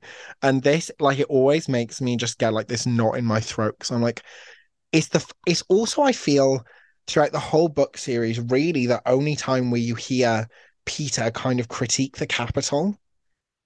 The whole time throughout like the movies and the books, Peter kind of, you never hear like a explicit thing where Peter says that he doesn't like who the Capitol are or what they do, and he doesn't like the games. Like, you never hear any of this, whereas you hear it from like Katniss and Gale and Haymitch. Whereas Peter's almost just resigned to his fate. Peter's a person who's just accepted that this is how life has to be, so I just have to go along with it. But in this moment where you see that Peter is like, I don't want to be a piece in their games, I want to show them that they don't own me, you know? And I just love that. Because I feel like it's just it just rounds out his character beautifully, you know? And it also shows that he feels that he can talk to Katniss in a way that he can't necessarily talk to others. Oh, I just love him. Anyways. And Josh Hutcherson delivers it beautifully. Like, I really don't think he gets credit for how good of an actor he is. Not at all. No, because he did so many things as a younger actor. I feel like his characters don't usually get taken as seriously. Yeah. No, 100%. And it's such beautiful acting, and especially later on in the series when we get to Mockingjay, like, he's so talented. Yeah. But I feel like because the Hunger Games just got branded with the YA brush, you know, that it was like, oh no, none of this is actual real acting. This is just little, you know. It's just kid stuff. Yeah, exactly. Yeah. And Katniss asks, does that mean you won't kill anyone? And he's like, no, I'm sure I will when the time comes to it. And he says that classic, if I'm going to die, I want to still be me. And then Katniss, in another beautifully crafted, beautifully delivered line, says, I just can't afford to think like that. And then we have a pause, which is good because the trailer wouldn't have been as powerful if she said, I have to think about Prim. Yeah. But it is like another, oh, wow, kick in the throat. And then the eye contact between them, oh, God, just sends me to heaven, you know? Unmatched. I hope they're still friends. I hope Me so. too. Yeah. Me too. I think they are because the three of them were so close on set. Well, apparently rumored Jennifer Lawrence and Liam Hemsworth were a little bit closer than close on set. But... She did say, like, in an interview that they did kiss off screen. And everyone in Miley's, because obviously Miley's just released flowers, obviously about Liam Hemsworth. And she's wearing like a gold dress that looks like the dress that Jen wore to the Catching Fire premiere. And everyone's like, ooh. Yeah. So the next morning, Haymitch tells Katniss that in the arena there are going to be tons of weapons and supplies in the middle. It's called the cornucopia, but don't go for it. It's a bloodbath. You just have to run, find high ground and water. And also don't step off the pedestal early because they'll blow you sky high. And this is something that gets explained more in the book. But yeah, if you step off before the cannon goes, then they will blow you up. Yeah. That's crazy.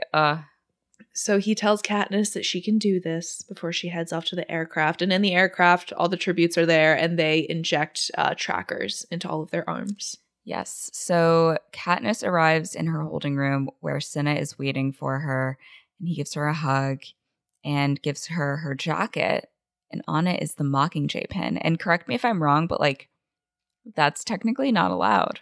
In the book, she gets permission, doesn't she? So in the book, it's at the very last second that she gets permission because they have to like. So I think she has it. She has it on a dress or something at some point. Yeah. And Cinna, and like Katniss completely forgets about it. She can't, she doesn't even remember it. And then Cinna is like, I asked them if you could take this in, and they've granted it. And we get a little tidbit as well that they like, because Glimmer was going to take in a ring. And she wasn't allowed to take the ring in because if you twisted the jewel, it like revealed like a poison needle. Yeah, right.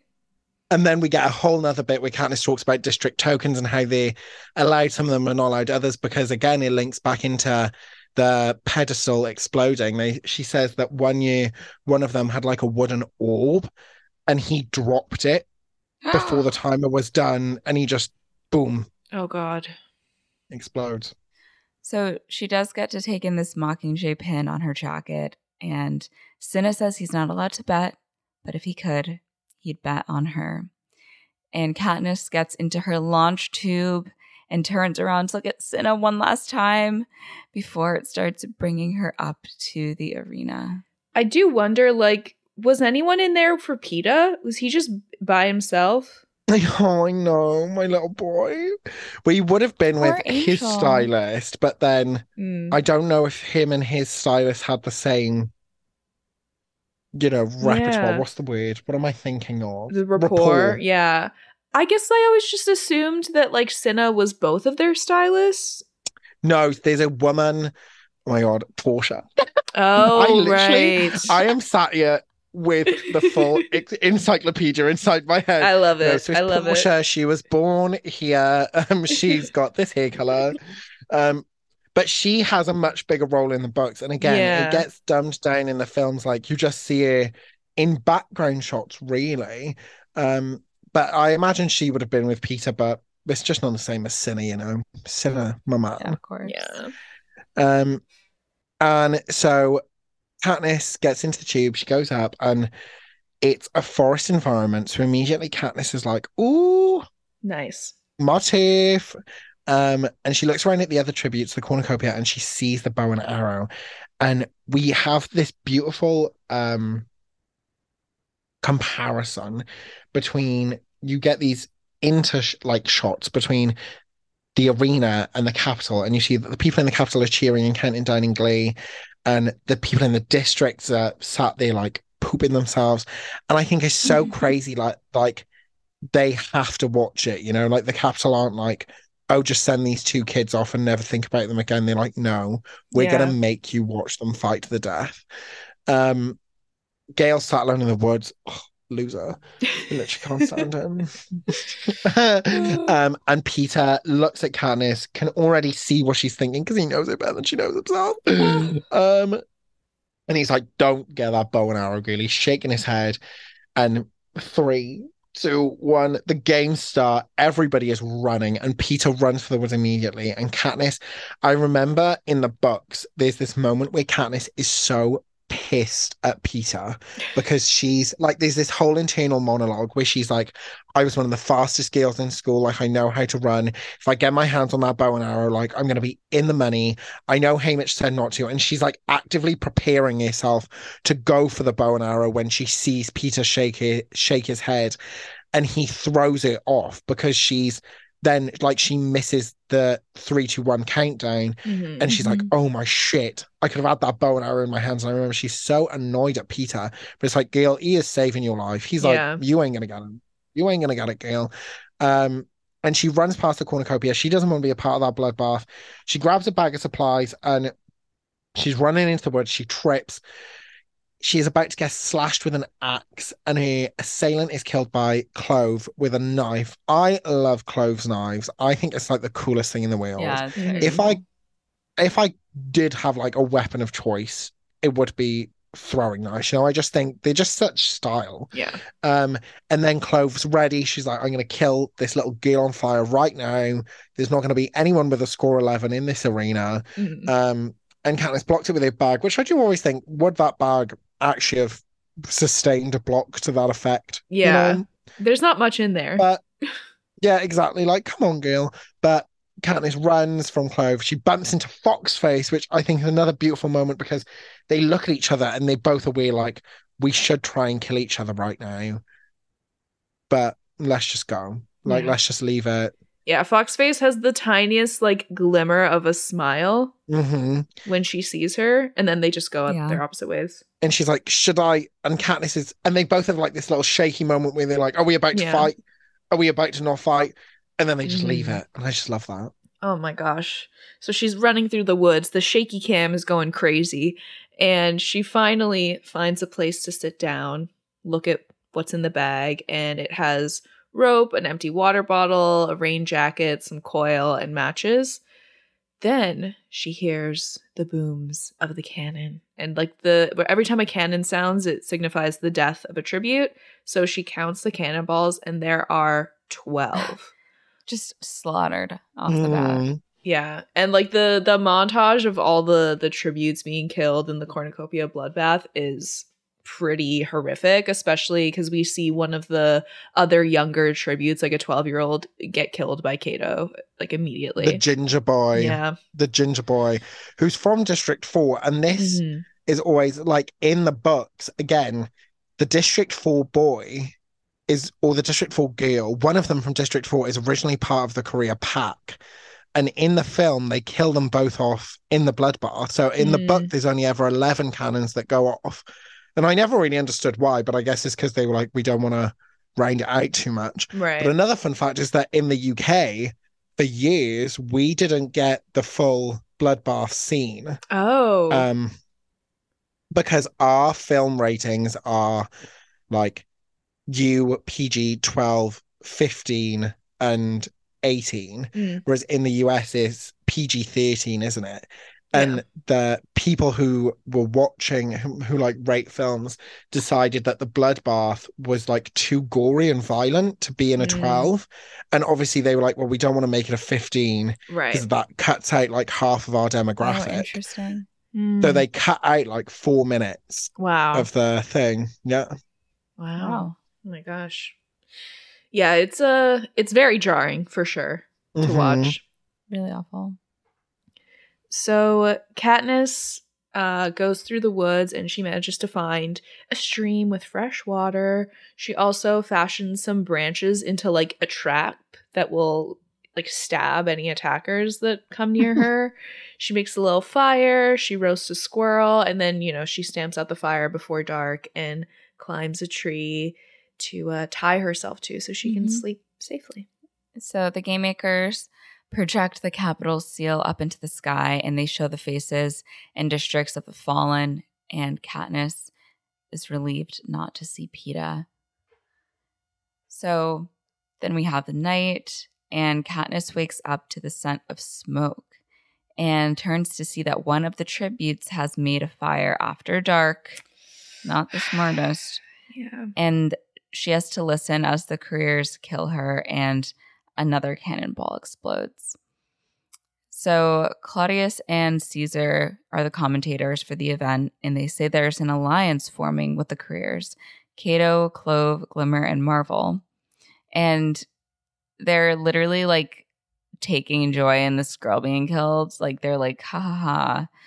And Cato goes, hey, lover boy, you sure she went this way? And it turns out PETA is in their fucking group.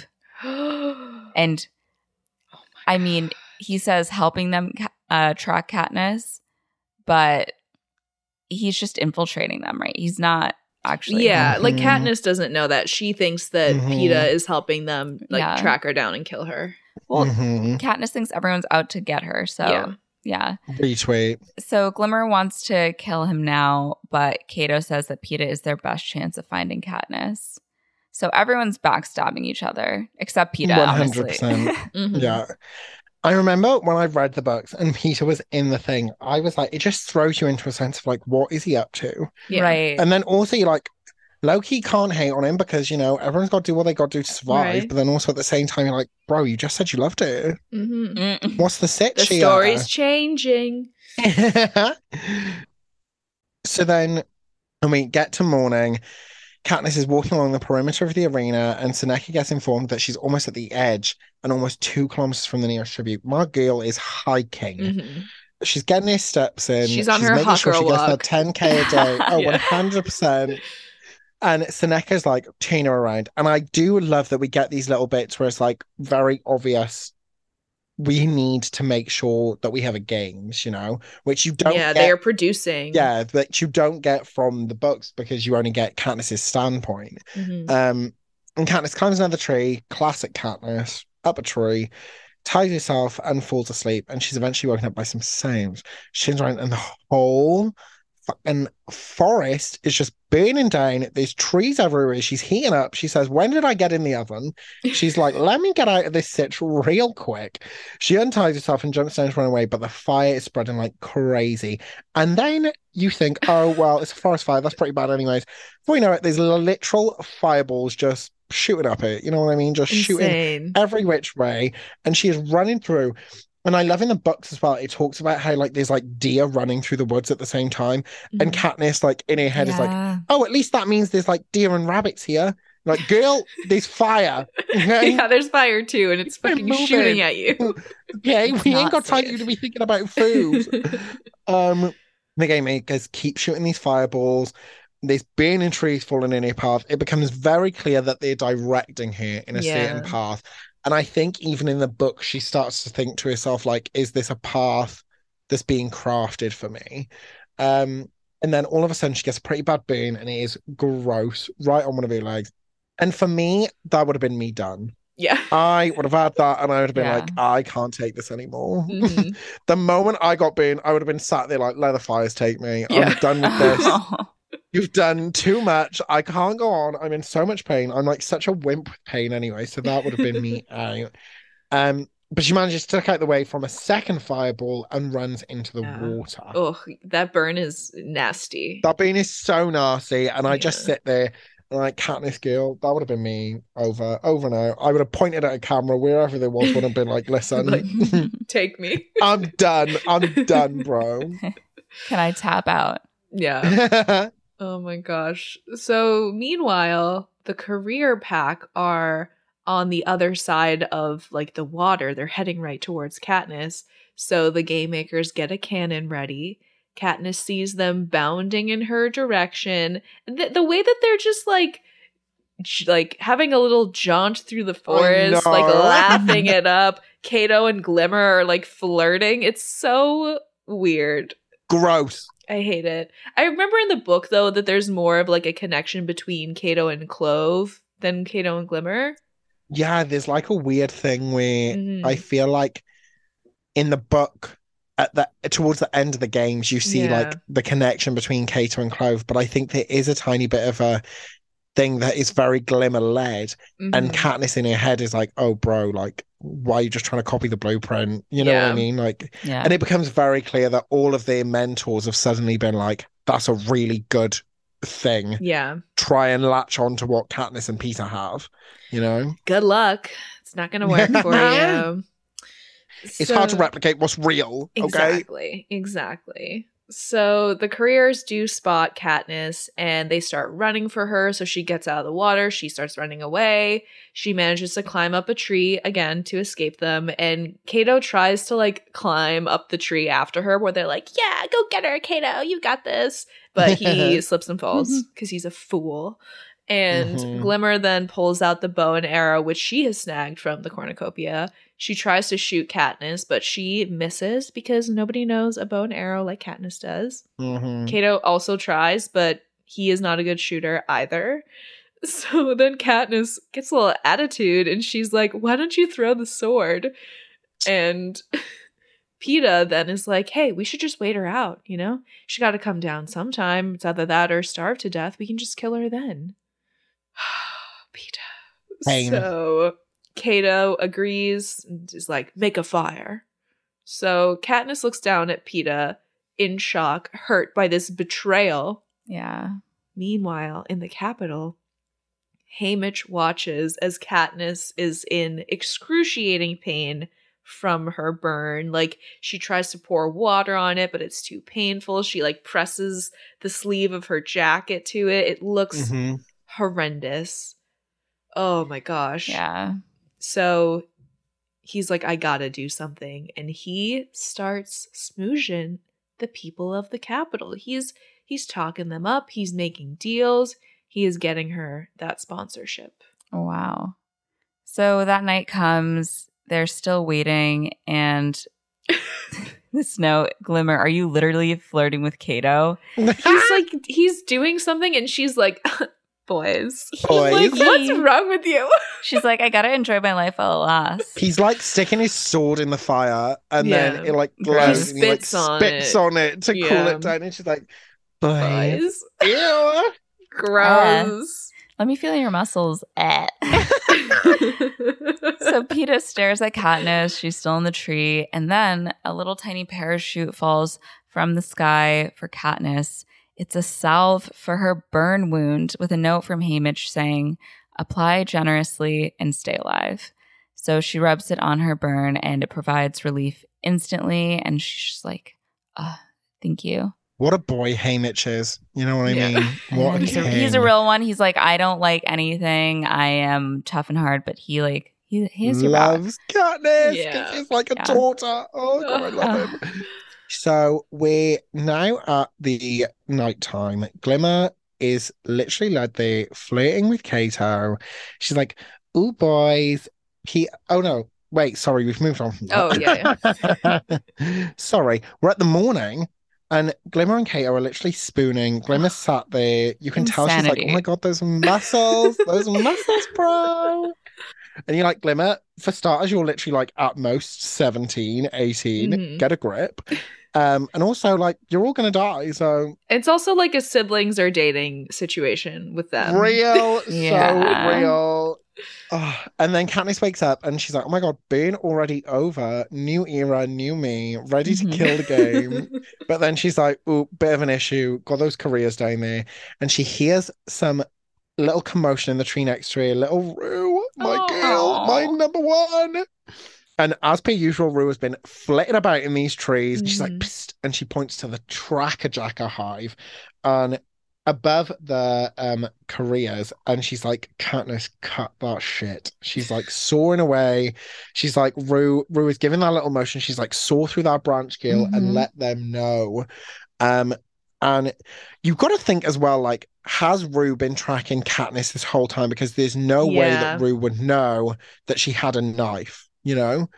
Unless Rue has been tracking Katniss, I guess to know that she's got the knife to cut them down. And then in the worst, most nightmare-inducing bits ever, we start to get Caesar and Claudius Templesmith's Tracker-Jacker, the whole speech where Caesar is like, oh, is that a Tracker-Jacker? And he literally says, like, for those of you at home who don't know. I know. Like, and I'm like, me in the movie theater who doesn't know. And he's like, they're genetically engineered wasp who cause pain, powerful hallucinations and death. And Katniss is climbing up that tree to the hive, and she's soaring at the branch. And I remember in the book, she's like, oh, thankfully, most of them have been knocked out by the smoke from the fire. And she's soaring away, but then those bitches are waking up. Those bitches are waking up, and they're ready to sting. And I think she gets stung 3 times, but she's still soaring through, which again, better than me, because the moment I got stung for the first time, I would have been like, outie. We're done. I would have been like, is there a way I can just kick this shit open and get it done with, you know? But she does eventually break through. The nest falls into the careers.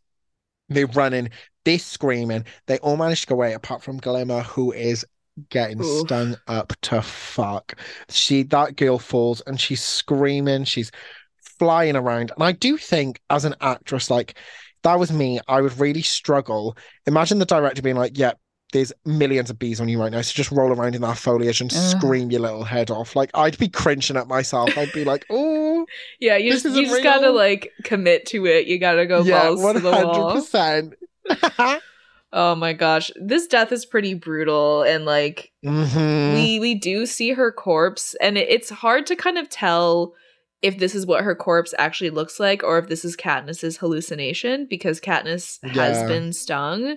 So she, like, falls out of the tree as she's climbing down. She's really weakened and dizzy from the venom, and she goes to, like, Glimmer's swollen body and, like, tries to pry the bow and arrow from her, but her hands are all, like, it's pretty gross. You do kind of have to respect the grind with Katniss, though. You're like, she's looking at this little broken trigger, and she's like, not without that bow, one girl. step ahead. She's like, I ain't leaving you without that silver bow. And, like, in her haze, she sees, like, 3 Petas barreling towards her and screaming, like, run, get out of here. So Katniss is, like, barely alive, stumbling through the woods with her blurry vision. She's hallucinating, like, sees her flickerman walking through the woods, and eventually she passes out. And while she's passed out, she has a dream about the day that her father died in the mine. So this is where we get a little bit of Katniss's backstory.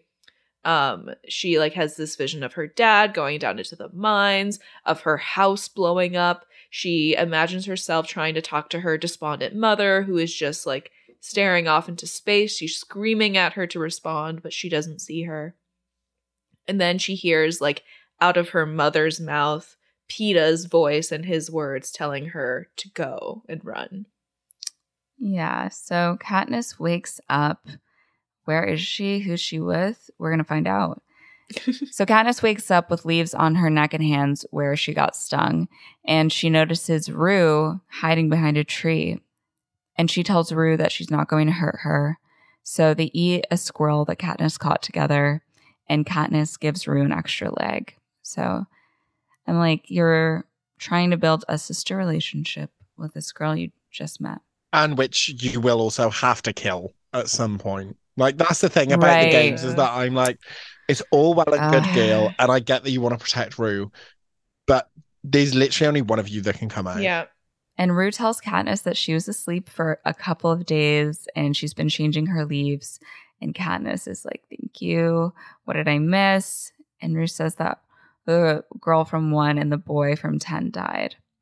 And she asks about Peeta. And Rue says, he's okay. I think he's down by the river. Rue she's keeping tabs on everybody. 100%. Yeah. 100%. She's sneaky. She's trying to wait it out. And then maybe like if she's to kill one person or something, she'll do it. I would be fuming though if I was Katniss. Like, if I woke up and someone told me like, oh babe, you've been out for 3 days, I'd be like, oh, what? I know. Oh my God. Yeah. I've just been, I've missed, like, even in the Hunger Games, I'd be like, FOMO, what have I missed out on? Like, what's been going on? Who died? What's going? So Katniss asks about Peeta, and Rue says that he's okay. She thinks he's down by the river. And then Rue asks if the romance is real. And Katniss laughs and asks about Cato and his little posse.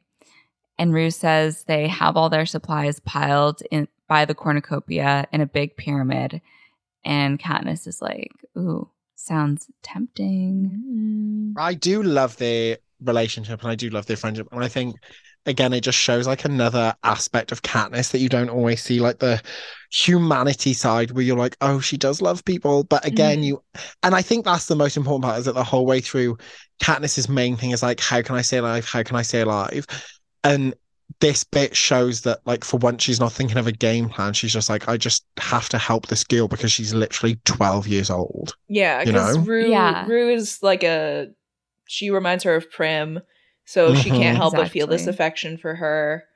But then also Rue and Katniss have a lot of similarities in like the very tactical ways that they do think, which is why I think they're drawn to each other. And it makes me so sad because I feel like Rue could have been such a good game player if she just wasn't so young, you know. And it also, like, if Rue just wasn't so kind, like, it's very clear from the off, like, when you meet Rue, you're like, you are not going to be able to kill anyone again because you're literally 12 years old. Like, how are you going to be able to kill Kato, you know what I mean?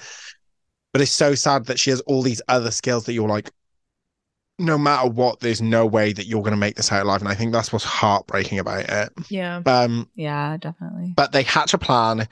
They think if they can get the careers out, it's all going to be okay. Rue's going to light a bunch of branches on fire. She's going to distract the careers. She's going to be like, look at that shiny thing over there. What's that over there? Don't worry about it, Gail. And then they're going to blow up all of their supplies. How they're going to do that, they still don't know. They're just like, we can just do spitballing, seeing what sticks. Yeah, they're just having a good time. Yeah. And Rue says they need a signal in case they get held up, and gets the idea to use the Mockingjays because they repeat any sound they hear. Katniss does the whistle, which this is the biggest shame of my life. I, as a person, cannot whistle, so I've never been able to do this. But fun fact, because I used to be able to play the flute, when I found the Hunger Games and the whistle, I learned what the notes were and would play them on the flute because I couldn't do it with my own whistle. Honestly, I think that's a bigger flex. That's cooler. Yeah. So, yeah. You've got to respect the grind. The flute grind, the flute girlies. Any flautists in the chat? Yeah. Oh my God. Drew Afuelo on TikTok is a flautist, fun fact. I messaged her about it. Yeah, she posted that she posted something about it on her Instagram and I was like, oh my God, Gertie, me too. And she was like, no way. Anyway, sorry, that was really random. Incredible. And so the whistle, the Mockingjays pick it up. It builds to this beautiful little orchestra. Rue hugs Katniss, and Katniss says, I'll see you for supper. And then they leave. No, you won't, Gail. I hate to break it to you. And then again, we get this beautiful moment of score. I love it. This bit where it literally feels like Katniss is planning it, and there's like a do. I just love it. Anyways, James Newton Howard, I love you. And she's waiting in the bushes, and she's like, "What is going on?" They're all just chilling. They're on a little holiday. She also notices, I remember, that Peter isn't with them, and she's like, "Oh, bro, Rue said he's not dead, but he's also not with them. So, like, where is my boy?" Yeah.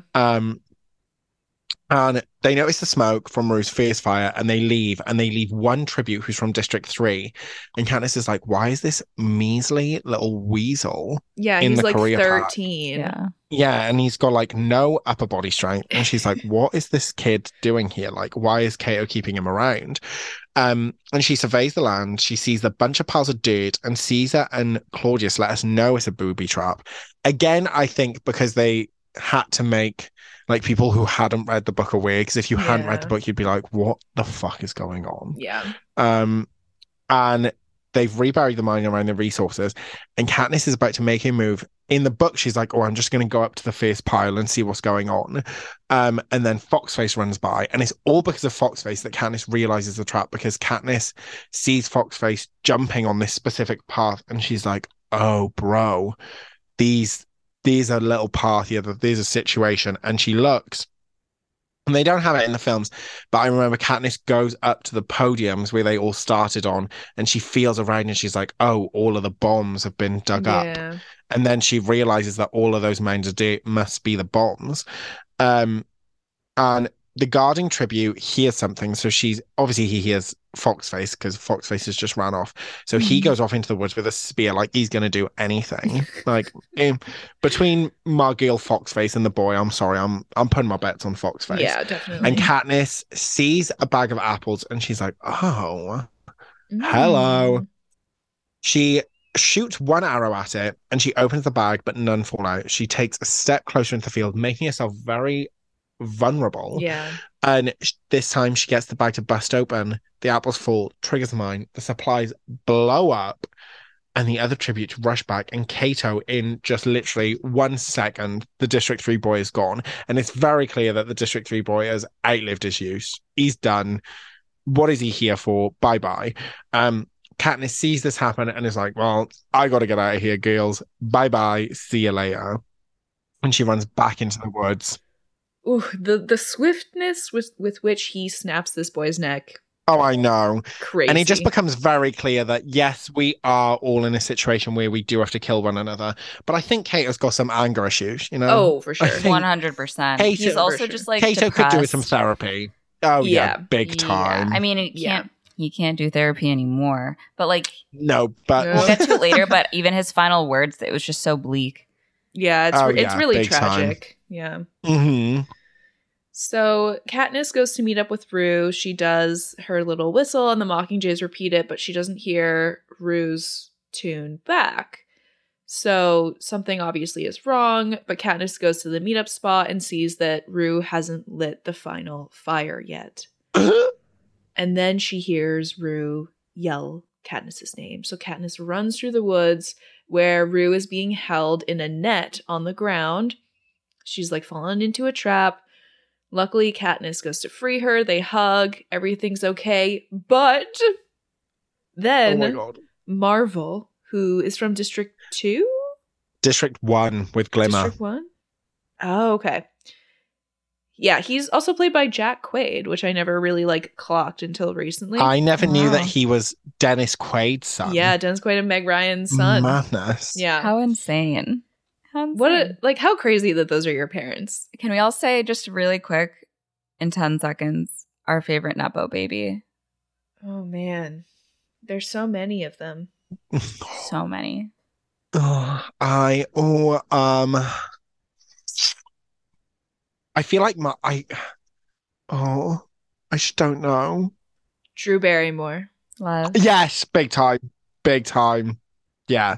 100%. I was thinking too young initially, and I was like, these Nepo babies now aren't doing it for me. You need to go more OG.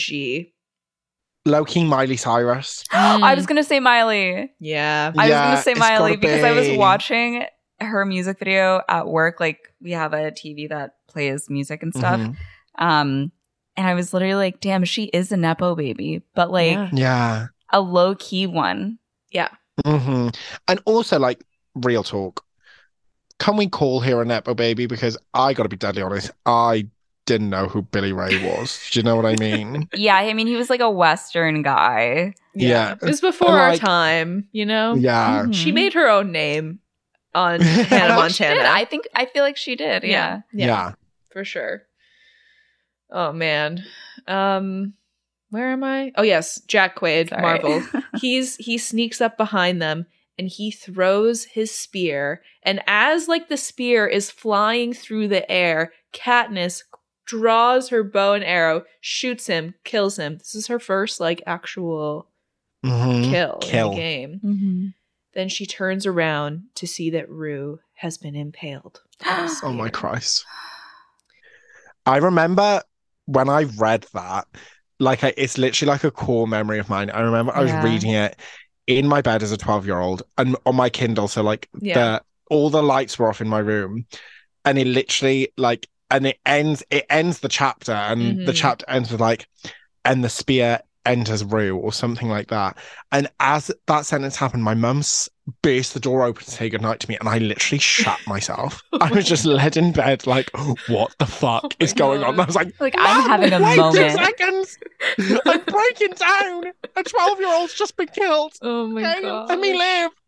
Yeah, it's horrific. When I read the books, the part that I remember specifically is like the flowers that she arranges around her. Yes.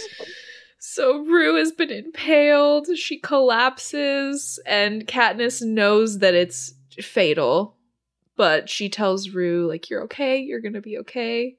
And as Rue is laying in her arms, she just looks up at her with her gorgeous long eyelashes and is just like, did you blow up the food? And Katniss says, every bit of it. And Rue tells Katniss that she has to win. And then she asks Katniss, can you sing?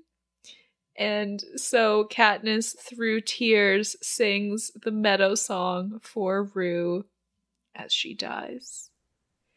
I'm literally crying right now. Like, I literally have tears in my eyes. It's just so devastating. Oh my God.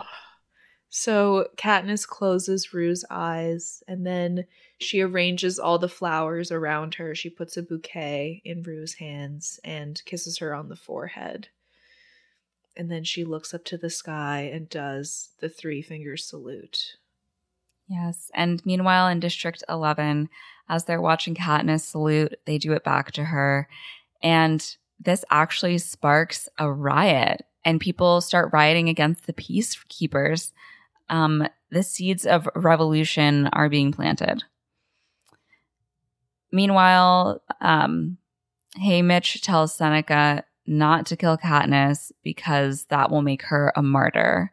There's a lot of anger out there, and if he can't scare them, then he has to give them something to root for, which is young love. So Seneca goes to Snow and tells him about his plan. He's like, everyone likes an underdog. And Snow asks if he's been to districts 10, 11, or 12 and says they're filled with coal, crops, minerals, things they need, and lots of underdogs. And if Seneca could see them, he wouldn't root for them.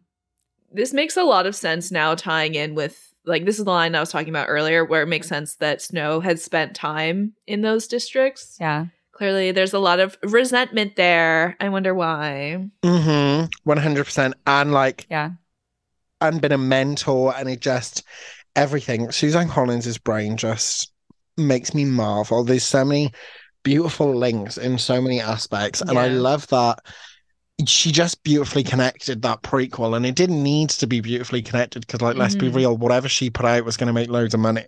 Yeah. But she just did, and that, I just love her.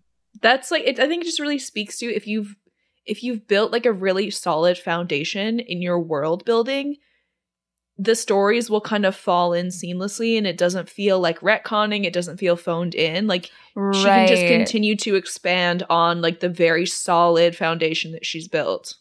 And I feel like with Suzanne Collins as well, one of the things that I love the most about her as an author as well is that, like, not to name any names or poop on anyone, but she hasn't felt the need to just keep churning out very clear money moves. Yeah.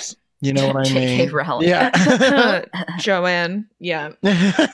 Like, there's just not been, she could have had so many things. Like, realistically, she could have put out so many mini series that were like, oh, this is just this random person's games. This is just this random person's games. And we all would have ate it up. But she was like, no, until I have something to say, until I have a story to tell, I'm not doing it. And I just live for that, you know? One hope that I have that she'll do eventually is I would love a standalone on Haymitch's games.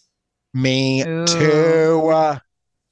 Haymitch's games would be perfection. Just putting it out there, Suzanne. And Finnick's life. and Finnick. Suzanne, if you hear this. Suzanne, please, if you're listening. Keep scrolling. I'm sure she is listening. Right. And then we dive back into the games. Katniss, here's an announcement in the arena. Again, very clearly, we're being produced that the rules of the game have been changed and 2 victors can be crowned if they're from the same district. So the emotional whiplash that I feel when this happens, I don't know what Katniss is going through, because me alone got tears on my cheek the one minute, the next I'm thinking, go find that baker boy. Go find that baker boy. And Katniss is immediate. I remember in the books as well, and I hate that they didn't do this. Gary Ross. Okay? I'm sick of saying it. Like, in the books, it's nighttime by the time that she's finished crying about Rue. And she, like, as soon as they say the announcement, she, like, says Peter's name aloud, and then she instantly, like, shits herself, and she's like, oh, fuck, I shouldn't have done that. But I love that, because I'm like, it shows that she loves him! Anyways. And so she immediately takes off. Again, we get a little montage. She's running around these rivers. She's running through these woods. She sees some blood. She's like, what is going on? Then all of a sudden, she stood by the river, and boom, a hand grabs your leg, and Peter has MUA'd himself into a rock on the side of a river. He has used that Makeup Academy skill. It's insane. It is insane how he looks as the Rock. Yeah. And we're all meant to just go along with it and, just be like, yeah, that was done with materials that he naturally found in the woods whilst dying from a sepsis wound. But whatever. A sepsis wound. This poor boy goes from baking bread to camouflaging himself, trying to get away from vicious wasps, like evading spears and knives. And I'm all like, the while thinking, I love Katniss. Yeah, where's my baby girl? Love her. Thinking about her. And they have a big sigh of relief. They have a hug. He's like, Katniss. And she's like, oh, hey. Hey. You want to talk about things that would give me the ick, but if I look down and saw my man covered in rock, I would say, what are we doing down there, girl? Oh my gosh. So she tries to tend to this horrific wound he has in his leg because basically Cato stabbed Peeta after, he let Katniss get away. Yeah. It's clearly bad. Like, it is potentially fatal. It's not good. But Katniss tells Peeta that she's not going to leave him. And he asks why not, but she doesn't answer. It's because she loves him. But eventually, they make their way into a cave where they're going to take shelter. Peeta's wound, however, it's getting worse by the minute, and Katniss says that he needs some medicine. But Peeta says he doesn't get that many parachutes, which is surprising to me. Like, I feel like people would want to sponsor Peeta, but I guess Haymitch just really isn't working the crowds for him. No. I think it became very clear that Haymitch was like, oh, I want one of them to win. Yeah. And if there was going to be one who was going to win, it was Katniss. But this is also another thing, and I was going to talk about this earlier and I forgot. The whole notes in the movie annoyed me because they don't get notes in the book and in the actual games. And like this next part now where we get into them getting gifts while they're in the caves, like these are all secret messages and secret communications between Katniss and Haymitch because they get one another. Yeah. And like the notes just take away an aspect of that for me, Right. Yeah. The unspoken connection could have just been there. Yeah. But Katniss tells Peeta that they'll figure something out, and then she like kisses, I guess it's technically his cheek, but it's like right next to his mouth. Like it's almost a kiss, but not quite. And he is taken aback because this is a turn of events for him. Then we cut back to fucking Gale, who's just being a sourpuss, watching at home. I hate There's so many things I dislike about this man. Isn't it? So many. There's not one I do like, apart from Liam Hemsworth. Like visually, you know what I mean? He looks hot. Yeah. Visually, I'll say that. We got to give it to him. Everything else. We cut back to Katniss, who hears the sound of a falling parachute and sees that Haymitch got them another sponsored gift. And he writes in the note, "You call that a kiss? H." So Katniss feeds this soup to Peeta. She's like, "Oh, I'm feeding you for once." And Peeta says he thinks about that time all the time. And he should have just gone out in the rain and given it to her. And I'm like, God. I love him. It's the cave. Like, it's the cave. That's the thing. Like, me as a teen reading The Hunger Games, reading the cave scene, I was like, is this sex? Like, is this porn that I'm reading? Yeah, exactly. I'm unwell. And he says that he remembers the first time he saw her. Her hair was in 2 braids. And he remembers when she volunteered and sang in the school assembly. And after that, he watched her going home every day. Low-key stalker behavior, but we allow it. Yeah. We allow it. It's one of those things where it's creepy if you're not attracted. It's endearing and hot if you are. Yeah. My boyfriend works in fraud. And so whenever like a new, like I know that he has looked me up before and stuff, like just like that behavior of like, if I wasn't into you, I'd be like, you're unwell. Worried. Yeah. Worried. But also, it's the age of social media. Yeah, Like, there is yeah. not a person on this planet who I haven't looked up. If Right. any of my girls are like, oh, I'm going on a date with this Oh, boy, yeah. I'm like, all I need is a first name. And I can You're have like detective status. Yeah, exactly. Like that picture of, is it like Obama Yeah. putting the FBI cap on? That is me. Have you ever seen, or did you watch Euphoria? Yes. Okay, so do you know the Yes. scene where Rue is doing all this detective work and she's like in Yeah. a noir and she's smoking a clicking cigarette? through, yeah. I think That about is that all the me. time whenever I'm like on my laptop or doing research. Sometimes I don't even need a name. Sometimes I don't even need a name from him. I'll just be like, give me a brief description of him, of where you saw him, and I'll be able to Oh work my it out. God, that's fantastic. Mm-hmm. So he's confessing his whole heart right now, and Katniss is floored. She's like, everyone hates me. Yeah. Like, what are you talking about? And Peeta asks her to say something, but she says she's not good at saying something. And I'm like, we know. And he's like, then come here, please. And Katniss, Yeah. I'm unwell. I'm so unwell reading this. Katniss lays on Peeta's chest and he starts talking about the possibility of him not making it. But she's like, shh. And this for me is where, how is anyone going to sit at home and say, oh, but she didn't actually love him? Bro, where? Bro, Yeah. don't play with me like that. Like, Those eyes do not lie. Real those eyes don't lie. lies, She's real lying on his lies. chest. She's like, please. And I'm like, you sit there and you're like, oh yeah, but like, well, she didn't seem like she loved him in the games. I'm like, she's currently, until that point where she realizes they can both live. She's currently spoon feeding him and talking about their shared memories. Mm-hmm. She's What are laying you that gonna head say? on his chest and feeling his heartbeat. Oh yeah. And like, before they tell her that they can have two winners, she literally is fighting for her life. You think she's got time to be like journaling, like Mrs. Katniss Millar? Right. I mean, I personally Yeah. would have been, but She's in fight or flight mode right now. She's literally battling. Yeah, she's not carving onto the tree Mrs. Peeta Malark or anything. I would have been. Yeah. But that's just me. And then, like it's produced, an announcement comes on saying that at sunrise there'll be a feast at the cornucopia, and each tribute will have the opportunity to get something that they desperately need. And Katniss is like, Peter, bro, this is your medicine. This is your medicine. And Peter's like, I don't care. Don't go. You're gonna die. And Katniss is like, you'd do it for me, wouldn't you? And then He Peter's would. like, why are you doing this? And he would. Peter would do more, you know? Peter would go through the whole games with a career pack, trying to distract them from finding Katniss. So, Yeah. my God, I love him.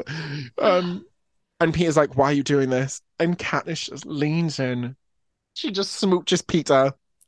And again, I know we can't have it because of internal dialogue, but I remember this kiss in the book is the one where she's like, it's the first time I feel something. And she's like, it's the first kiss that makes me want another one.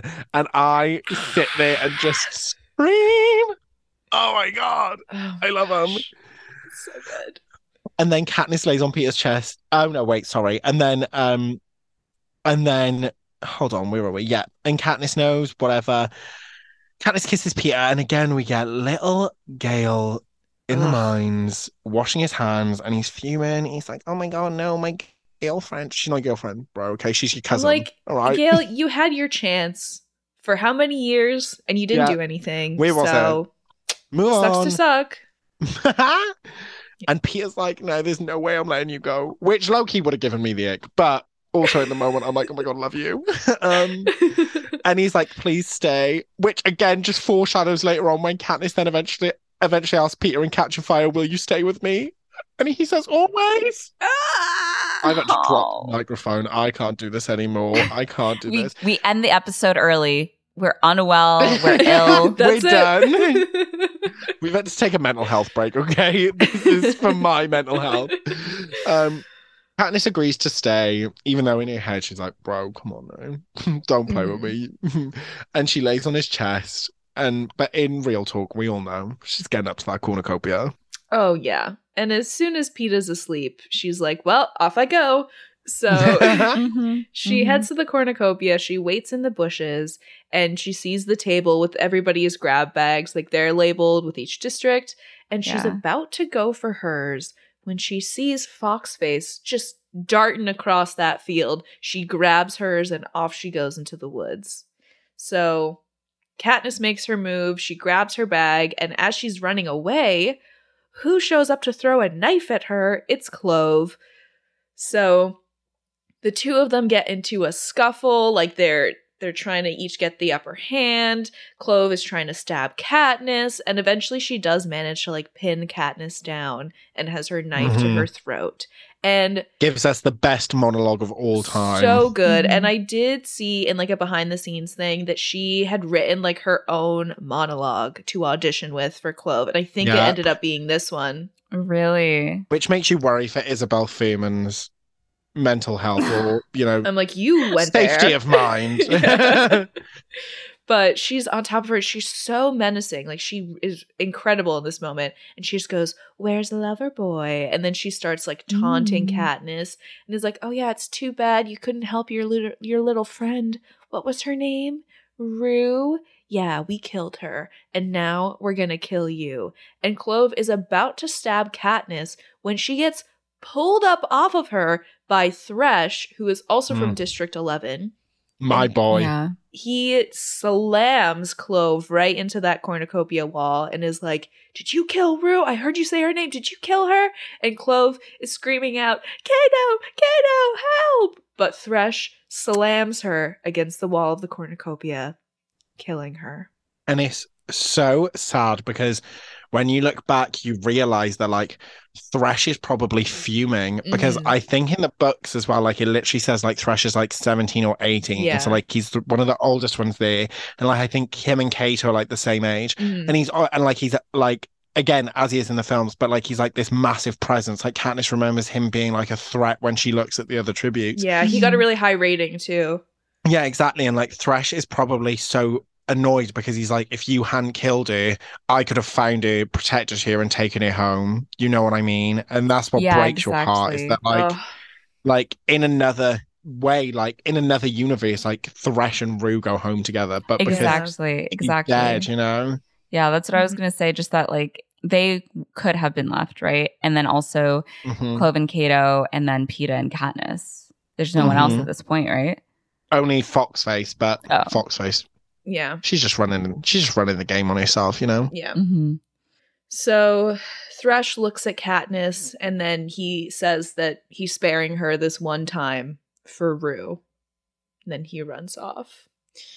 So Katniss grabs her bag, heads back to the cave. We have to go back to the romance cave. There's too much going on. We need to take shelter. So Katniss returns with Peeta's medicine, but he is immediately just like, what's the cut on your forehead? Oh my God, we need to like help you. And I'm like, you're dying. So he says she shouldn't have gone, but Katniss like puts the salve on his wound. And then Peeta insists that she get some of it too. And she's like pushing back on this. I'm like, there's so much salve. Like you've already put salve on him. Like there's leftover salve. Yeah. I know. And he puts it on her, just like rubs her forehead, and she's like, I've never felt the touch of a man before. And she's like so blissful in this moment. Meanwhile, the game makers are in awe.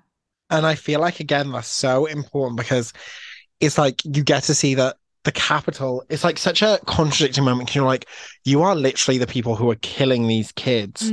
And yet you're like all flawed by the fact that these kids are in love with one another. Yeah. You know? And it is, I think, really smart that they do cut back to the game makers and even like people watching so much, because you can often forget throughout the movie that this is like a televised event. Like you're not just watching a movie, like people are watching this at home as well. So it's always like a snapback to like, oh, this is a reality show for them. That's crazy. It's a reality show. It's like watching Survivor. Yeah, like Big Brother. Like it's crazy. Oh yeah.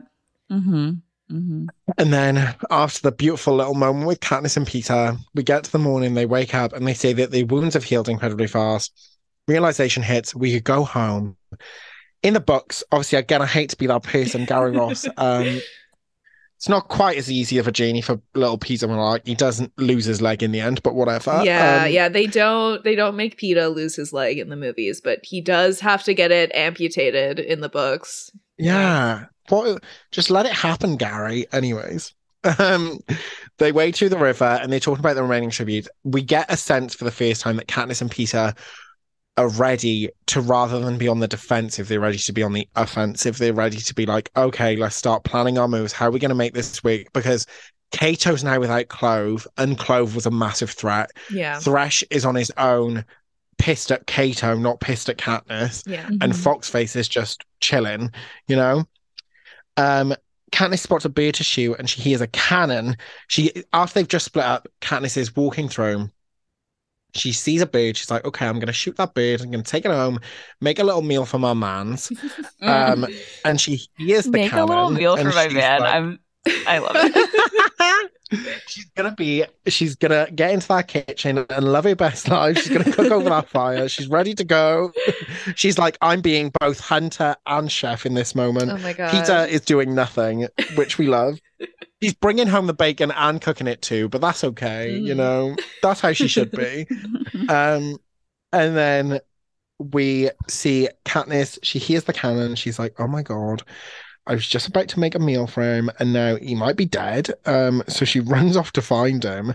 And then we see that his jacket is piled up with berries, which we later realize are nightlock. And she's like, oh, girl, those are poison. She screams for him. And again, how can you watch this and not be like, they're in love? Yeah. This moment where she's like screaming because she thinks Peter's dead. Yeah. How can you not think that they're in love? Whatever. Anyways, she's so shaken up, and she finds him. He hasn't eaten the berries yet. She's so shook by the thought of losing him. She hugs him, and he's like shocked, and he's like, "Oh my God, I'm sorry." Because I think for him as well, he sees it, and he's like, "Oh, she likes me." But also, like, can we just think about the fact that he was picking poison berries for a really long time? Yeah, I know. Yeah. He picked a lot of them. He was like, oh yeah, these will just be good. These will just be chill. He's like, yum, yum. I'm not a Survivor expert myself. Like, I don't know how to forage, but isn't it pretty common knowledge that you should never, unless you have knowledge, pick berries? Because berries are like the number one thing that could be poisonous. And also, I know that he loves Katniss, so he was probably like, oh, I'll save all of them for here. But as I was picking, I would have been eating them as I was going along. Right. You know what I mean? Yeah. So you got a snack. So he's shocked. Because again, I think he's like, oh my God, maybe she likes me. Yeah. And then turns out the cannon was for Foxface. And she had been trailing them this entire time, trying to steal little bits of food, which we also get hints at earlier. There's other hints in the book that someone's stealing food along the way. And Katniss is like, who is it? Katniss is like, oh, I don't remember eating these bits of food. I can't remember. There's something like that. And then we realize that it's Foxface and she ate the berries. Katniss picks the berries up to stow them away, saying maybe Cato likes the berries too. And again, we get this offensive moment from both of them rather than defensive. They're ready to go home. They're ready to win the games. So then it suddenly gets dark early in the arena. Like, it's only afternoon by real time standards, but clearly the game makers are eager to end the game, so they're pushing it to nighttime. And we show Seneca being like shown a rendering of the mutations that they have designed for the finale, and obviously they're different in the movie than they are in the book, but in the book, the way that they're described is horrific because they have the eyes scary of all the dead tributes. And I know that, like, in the book, when Katniss is talking about them, she says that, like, they seem so real that she almost wonders if they had pried the eyes out of the dead tributes and, like, put them in these mutts. Yeah. And there's, like, different allusions to this kind of uncanny valley, like almost real feeling of the mutts that people have speculated that maybe the Capitol actually does use like human DNA and remains to create them. That's so sick. Which is like so fucked. Yeah. Yeah, it's I think 100% I think they 100% did. Yeah. Especially because, like, Katniss also questions, like, in the book, because I think Glimmer, the dog, because they all come out with collars that have, like, their district numbers on as well. And, like, they all, like, Glimmer's one is blonde. There's, like, they all match up. And I remember Katniss saying, like the first one to go for her is Glimmer or something. And then, like, did they give their, like, wolf counterparts the memories of the tributes? Like, does the Glimmer wolf think that Katniss killed her? You know? I just love that. Yeah, I was just gonna reiterate that, like, this is so fucking disgusting. I'm also like, Suzanne Collins, you're kind of like, you got a fucked up mind up there, huh?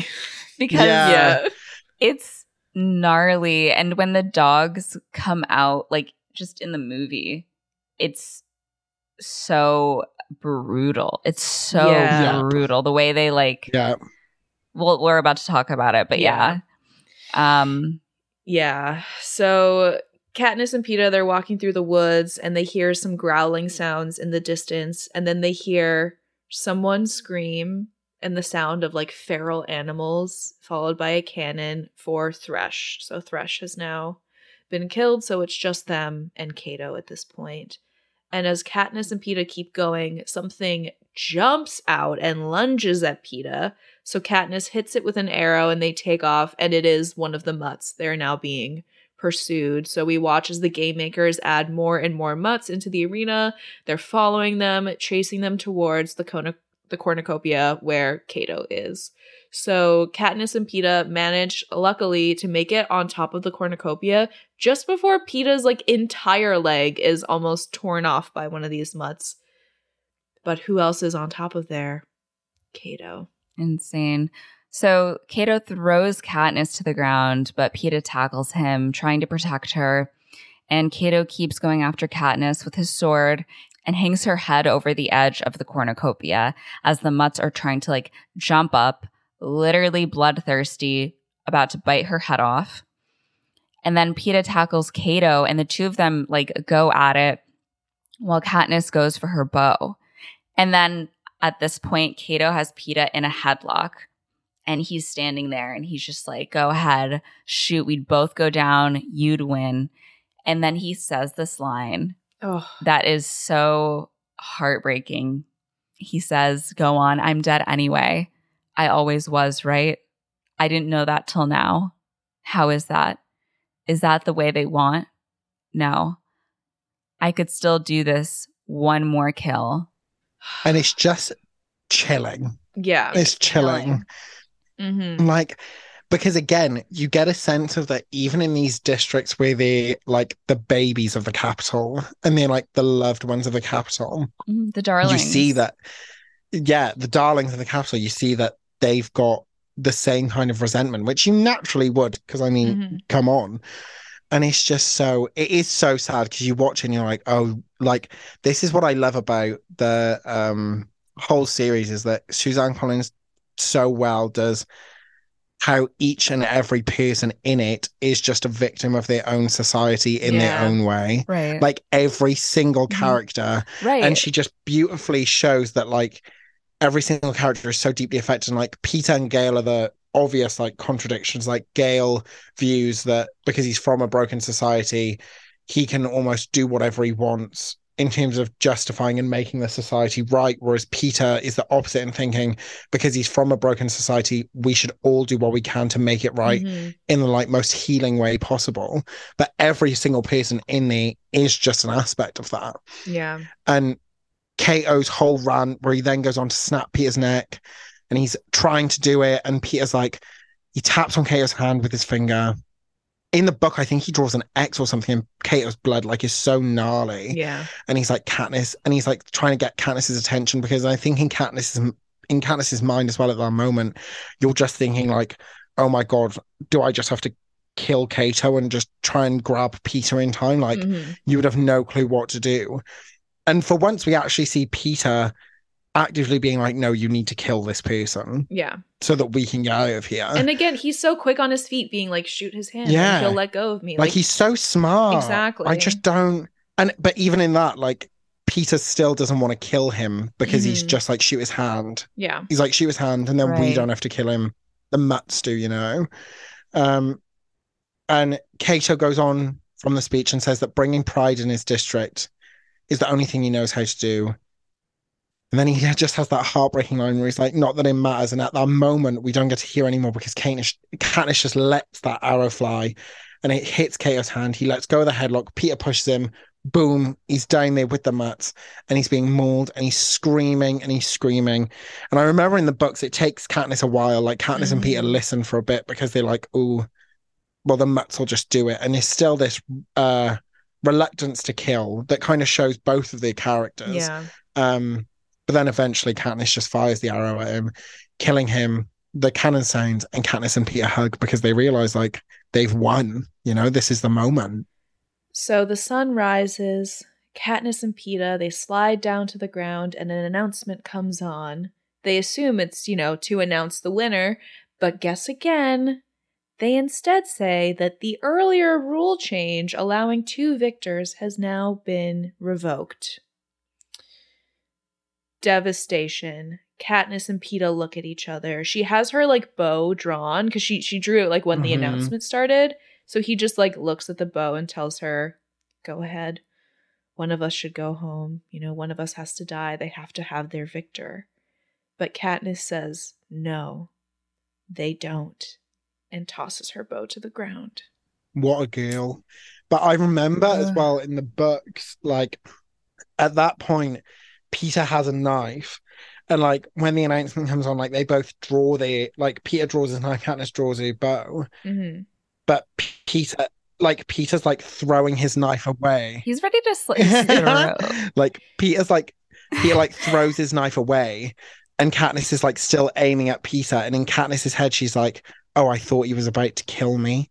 And I'm like, even Girly in that pop. moment, she still doesn't realize. She's so pain. She's so Girl, broken. he is in love with you. So Katniss is thinking on her feet and she takes out the nightlock berries from before. And Peter tries to stop her, but she asks him to trust her and gives him half of the berries so they can take them together. And let me tell you, seeing this today, I was like, that he's about to stuff that shit in his face and go nom nom nom. And he can die happy because he's with the woman he loves. And she's like, yeah, together. Ha ha ha. She's like, I'm sticking it to the man. And he's like, I will love you till my dying breath. Yeah. Night and day. So he's like, together. And she's like, together. And Peeta starts counting down, touching Katniss' braid one last time. They're about to eat the berries when the game makers are like, stop. Okay, ladies and gentlemen, may I present the winners of the 74th Annual Hunger Games? And Katniss and Peeta hug in shock, and an aircraft comes to lift them out of the arena. And wow. You've just Unbelievable.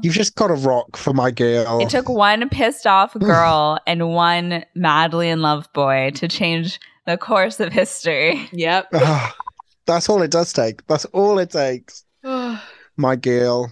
Real talk. And also Katniss thinking on her feet. Mm-hmm. I just would have been like, oh, should we rock, paper, scissors it? Yeah. You're like, so how do you want to do this? Well, actually, I wouldn't have been. Shall we rock, paper, scissors it? I would have shot that bow and arrow. Yeah. The minute he was like, just do it, I would have been like, okay. Bye. Bye. Smell you later. See you later. Or as we were about to take the berries, I would have pulled away at the last second and been like, oh, not oops. for me. And you would already be eating them, and I'd be like, right. Throwing them over my shoulder and be like, ladies, get you a man who will eat the berries before you do. Yeah. And I feel like from there on out, though, everything just moves quickly, which I guess is meant to represent because Katniss is all of a sudden she's been so in control, and now she realizes she is so out of control. She's so far out of her depth. It's a whirlwind. Which we realize, when Haymitch tells Katniss that the Capitol isn't happy with it because she showed them up, which we now know Haymitch has a lot of experience with because that's what happened to him. Mm-hmm. You know, that's what happened in the 50th games. And she's making a joke like, oh, I'm not very happy with them either. But he's like, no, babe, this is serious. They're not just going to take it out on you. They're going to take it out on every other person. They don't take these things lightly at all. Yeah. And we see Seneca Crane walking into that room, the door shut behind him. What's in the bowl? Nightlock Bros. That is so cold, dude. Oh my God. Seneca, you're done. You're done, Dunzo. bro. My God. Haymitch tells Katniss that she needs to really play into the part now. She can't be messing around. She's got to say that she couldn't help herself. She was so in love with Peter that the thought of being apart was unthinkable. That the thought of being apart made her wish they were dead instead. Caesar, we cut to the Caesar Flickerman interview. And I've got to be deadly honest, the meme-ology of Tumblr and Twitter in 2012 has ruined this scene for me. Because whenever I look at this scene now, all I see is the fact that Katniss looks like she's wearing Belle's dress from Beauty and the Beast, and Peter looks like he's wearing the Beast's suit because it's like bright blue and his is yellow. Yeah, 100. I've never seen that meme. That's 100%. Like her fucking big ass yellow dress. And so Caesar's interviewing Katniss and Peter, and he's asking her, how did you feel when you found out that Peter was by the river? And she's like, I felt like the happiest person in the world. And you're like, Katniss, girl, we can all see through it, okay? Yeah. You've been this stone cold bitch throughout the entire series. Even when Caesar was asking you about Prim, you were like, oh, yeah, like, I just wanted to save it. And now he's asking you about the man you were supposedly going to die for. And all of a sudden you're like, yeah, like, I love him. I couldn't imagine life without him. And Peter is like, Katniss saved my life. And she goes, we saved each other. And I'm like, girl, you're laying it on a little thick here, okay? Stop writing Shakespearean poetry. But Caesar and the crowd are lapping it up. And we cut to President Snow is crowning Katniss and Peter as the winners. And Snow comments on a Mockingjay pin and says her district must be very proud of it. And again, we now know the links between that and District 12 and the fact that Lucy Greybeard in The Ballad of Songbirds and Snakes is so represented by the Mockingjay, and Katniss is now represented by the Mockingjay. And Suzanne Collins, I love you. And Peter and Katniss, this is where my heart's about to break. Oh my God. Peter and Katniss are on the train to District 12. And he says, what happens now? And Katniss says, I guess we tried to forget. And he says, what if I don't want to forget? He loves it. And they arrive home and they're like, ooh, what's going on here? Katniss looks awkward AF because there's just people cheering for it. And then she sees her mum and Prim sitting on Gale's shoulders. And Peter and Katniss hold their hands in the air and we get this beautiful final shot of Snow watching from the game maker's room, giving them the absolute stink eye. He's staring at them. He's thinking, what? How am I going to sort this out? The music builds. Abraham's Daughter. It's a beautiful song. If you haven't listened to the soundtrack, please go listen to it. It's a very beautiful soundtrack. Yeah. And then he walks off as the credits show, and you're just left thinking, what the fuck is about to happen now? The way it's like ingrained into my mind, because he has his like thumb kind of in his mouth, and the way he like takes his thumb out of his mouth tells me everything that he's thinking. It is a perfect little button at the end. Stone cold. Oh my gosh. Wow. And I'm just like drooling at this point. I'm like, I need the next book. What happens? Yeah, he doesn't want to forget. They're going to kill them. What's happening? Is there an uprising? Like, what's going on? Yeah. Oh my gosh. Wow. It's so good. And it is truly like one of the best, like I know this was a time when there was a lot of like dystopian stuff coming out. It was also like similar time of Divergent. But like the Hunger Games truly mastered it in a way that I don't think anyone else was able to. And that's, I think, why the genre kind of like fell off for a bit, because everyone was trying to replicate this and you just can't. I'm like, Suzanne Collins, what's it like to write the perfect young adult novel? Yeah. 100%. She set the blueprint. And also like the films, low-key, I think are I know I've been criticizing Gary Ross, sorry Gary, but the second, third and fourth films are like the best book to movie adaptations out there. Yeah. Like the second, third and fourth films is really a missed piece of information. You know what I mean? Like it is just so good. It's so true to detail. Francis Lawrence took the arena in the second movie straight from my head. Like that is exactly as I was picturing it, you know? Yeah. And like there's so much really smart commentary in this that I feel like people don't give it credit for, again, because it is like YA, but the commentary on society, on class, on these government structures, about like the commodification of children, like there's just so much in here. And I have seen that like now they are teaching the Hunger Games like in school, like in English classes, they're reading the Hunger Games, which is wild. I would have been insufferable if my school said, by the way, the next book we're studying is the Hunger Games. I would have turned to the teacher and I would have said, listen, you sit down, because I'm about to school you. You sit down. I got it covered. Should I open my syllabus up? Oh my gosh. But yeah, I definitely think that there's obviously the big overarching factor, which is the Hunger Games. That's like, oh my gosh, like we would never do that. But that's only because it's like holding space for the things that we do have in, like we experience politically and the wealth disparity.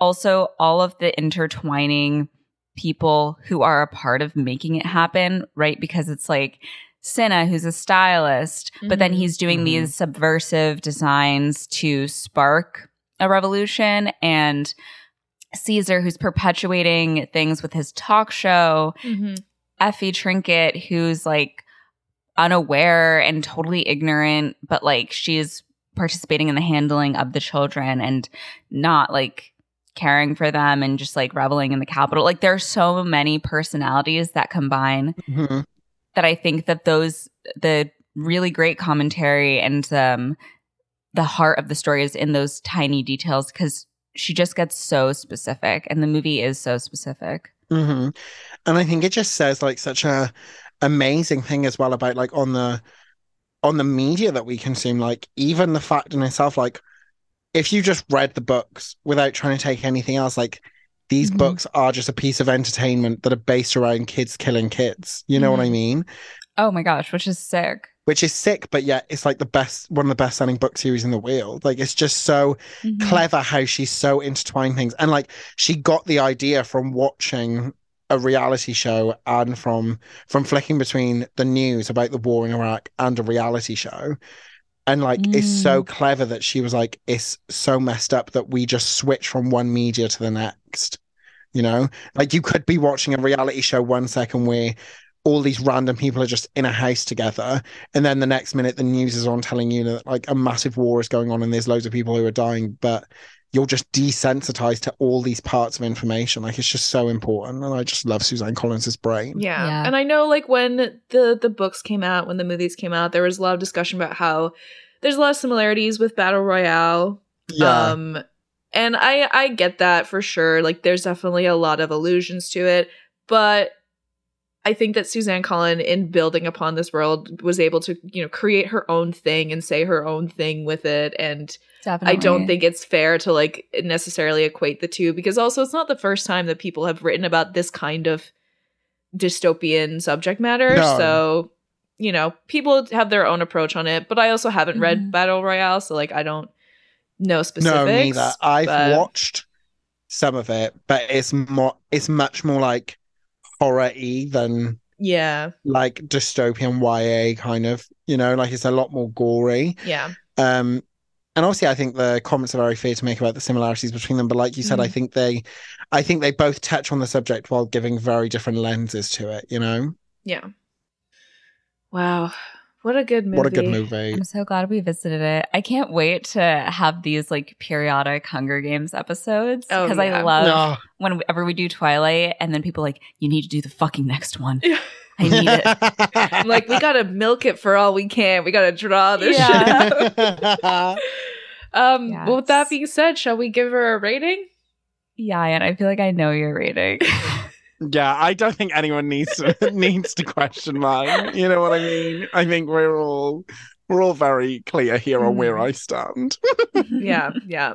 I'm gonna give it, because I'm also thinking in terms of the whole trilogy, right? So I gotta weigh some things against each other. I'm gonna give it like an 8.5, because I need to save my high ranking for my fave, Catching Fire. Valid.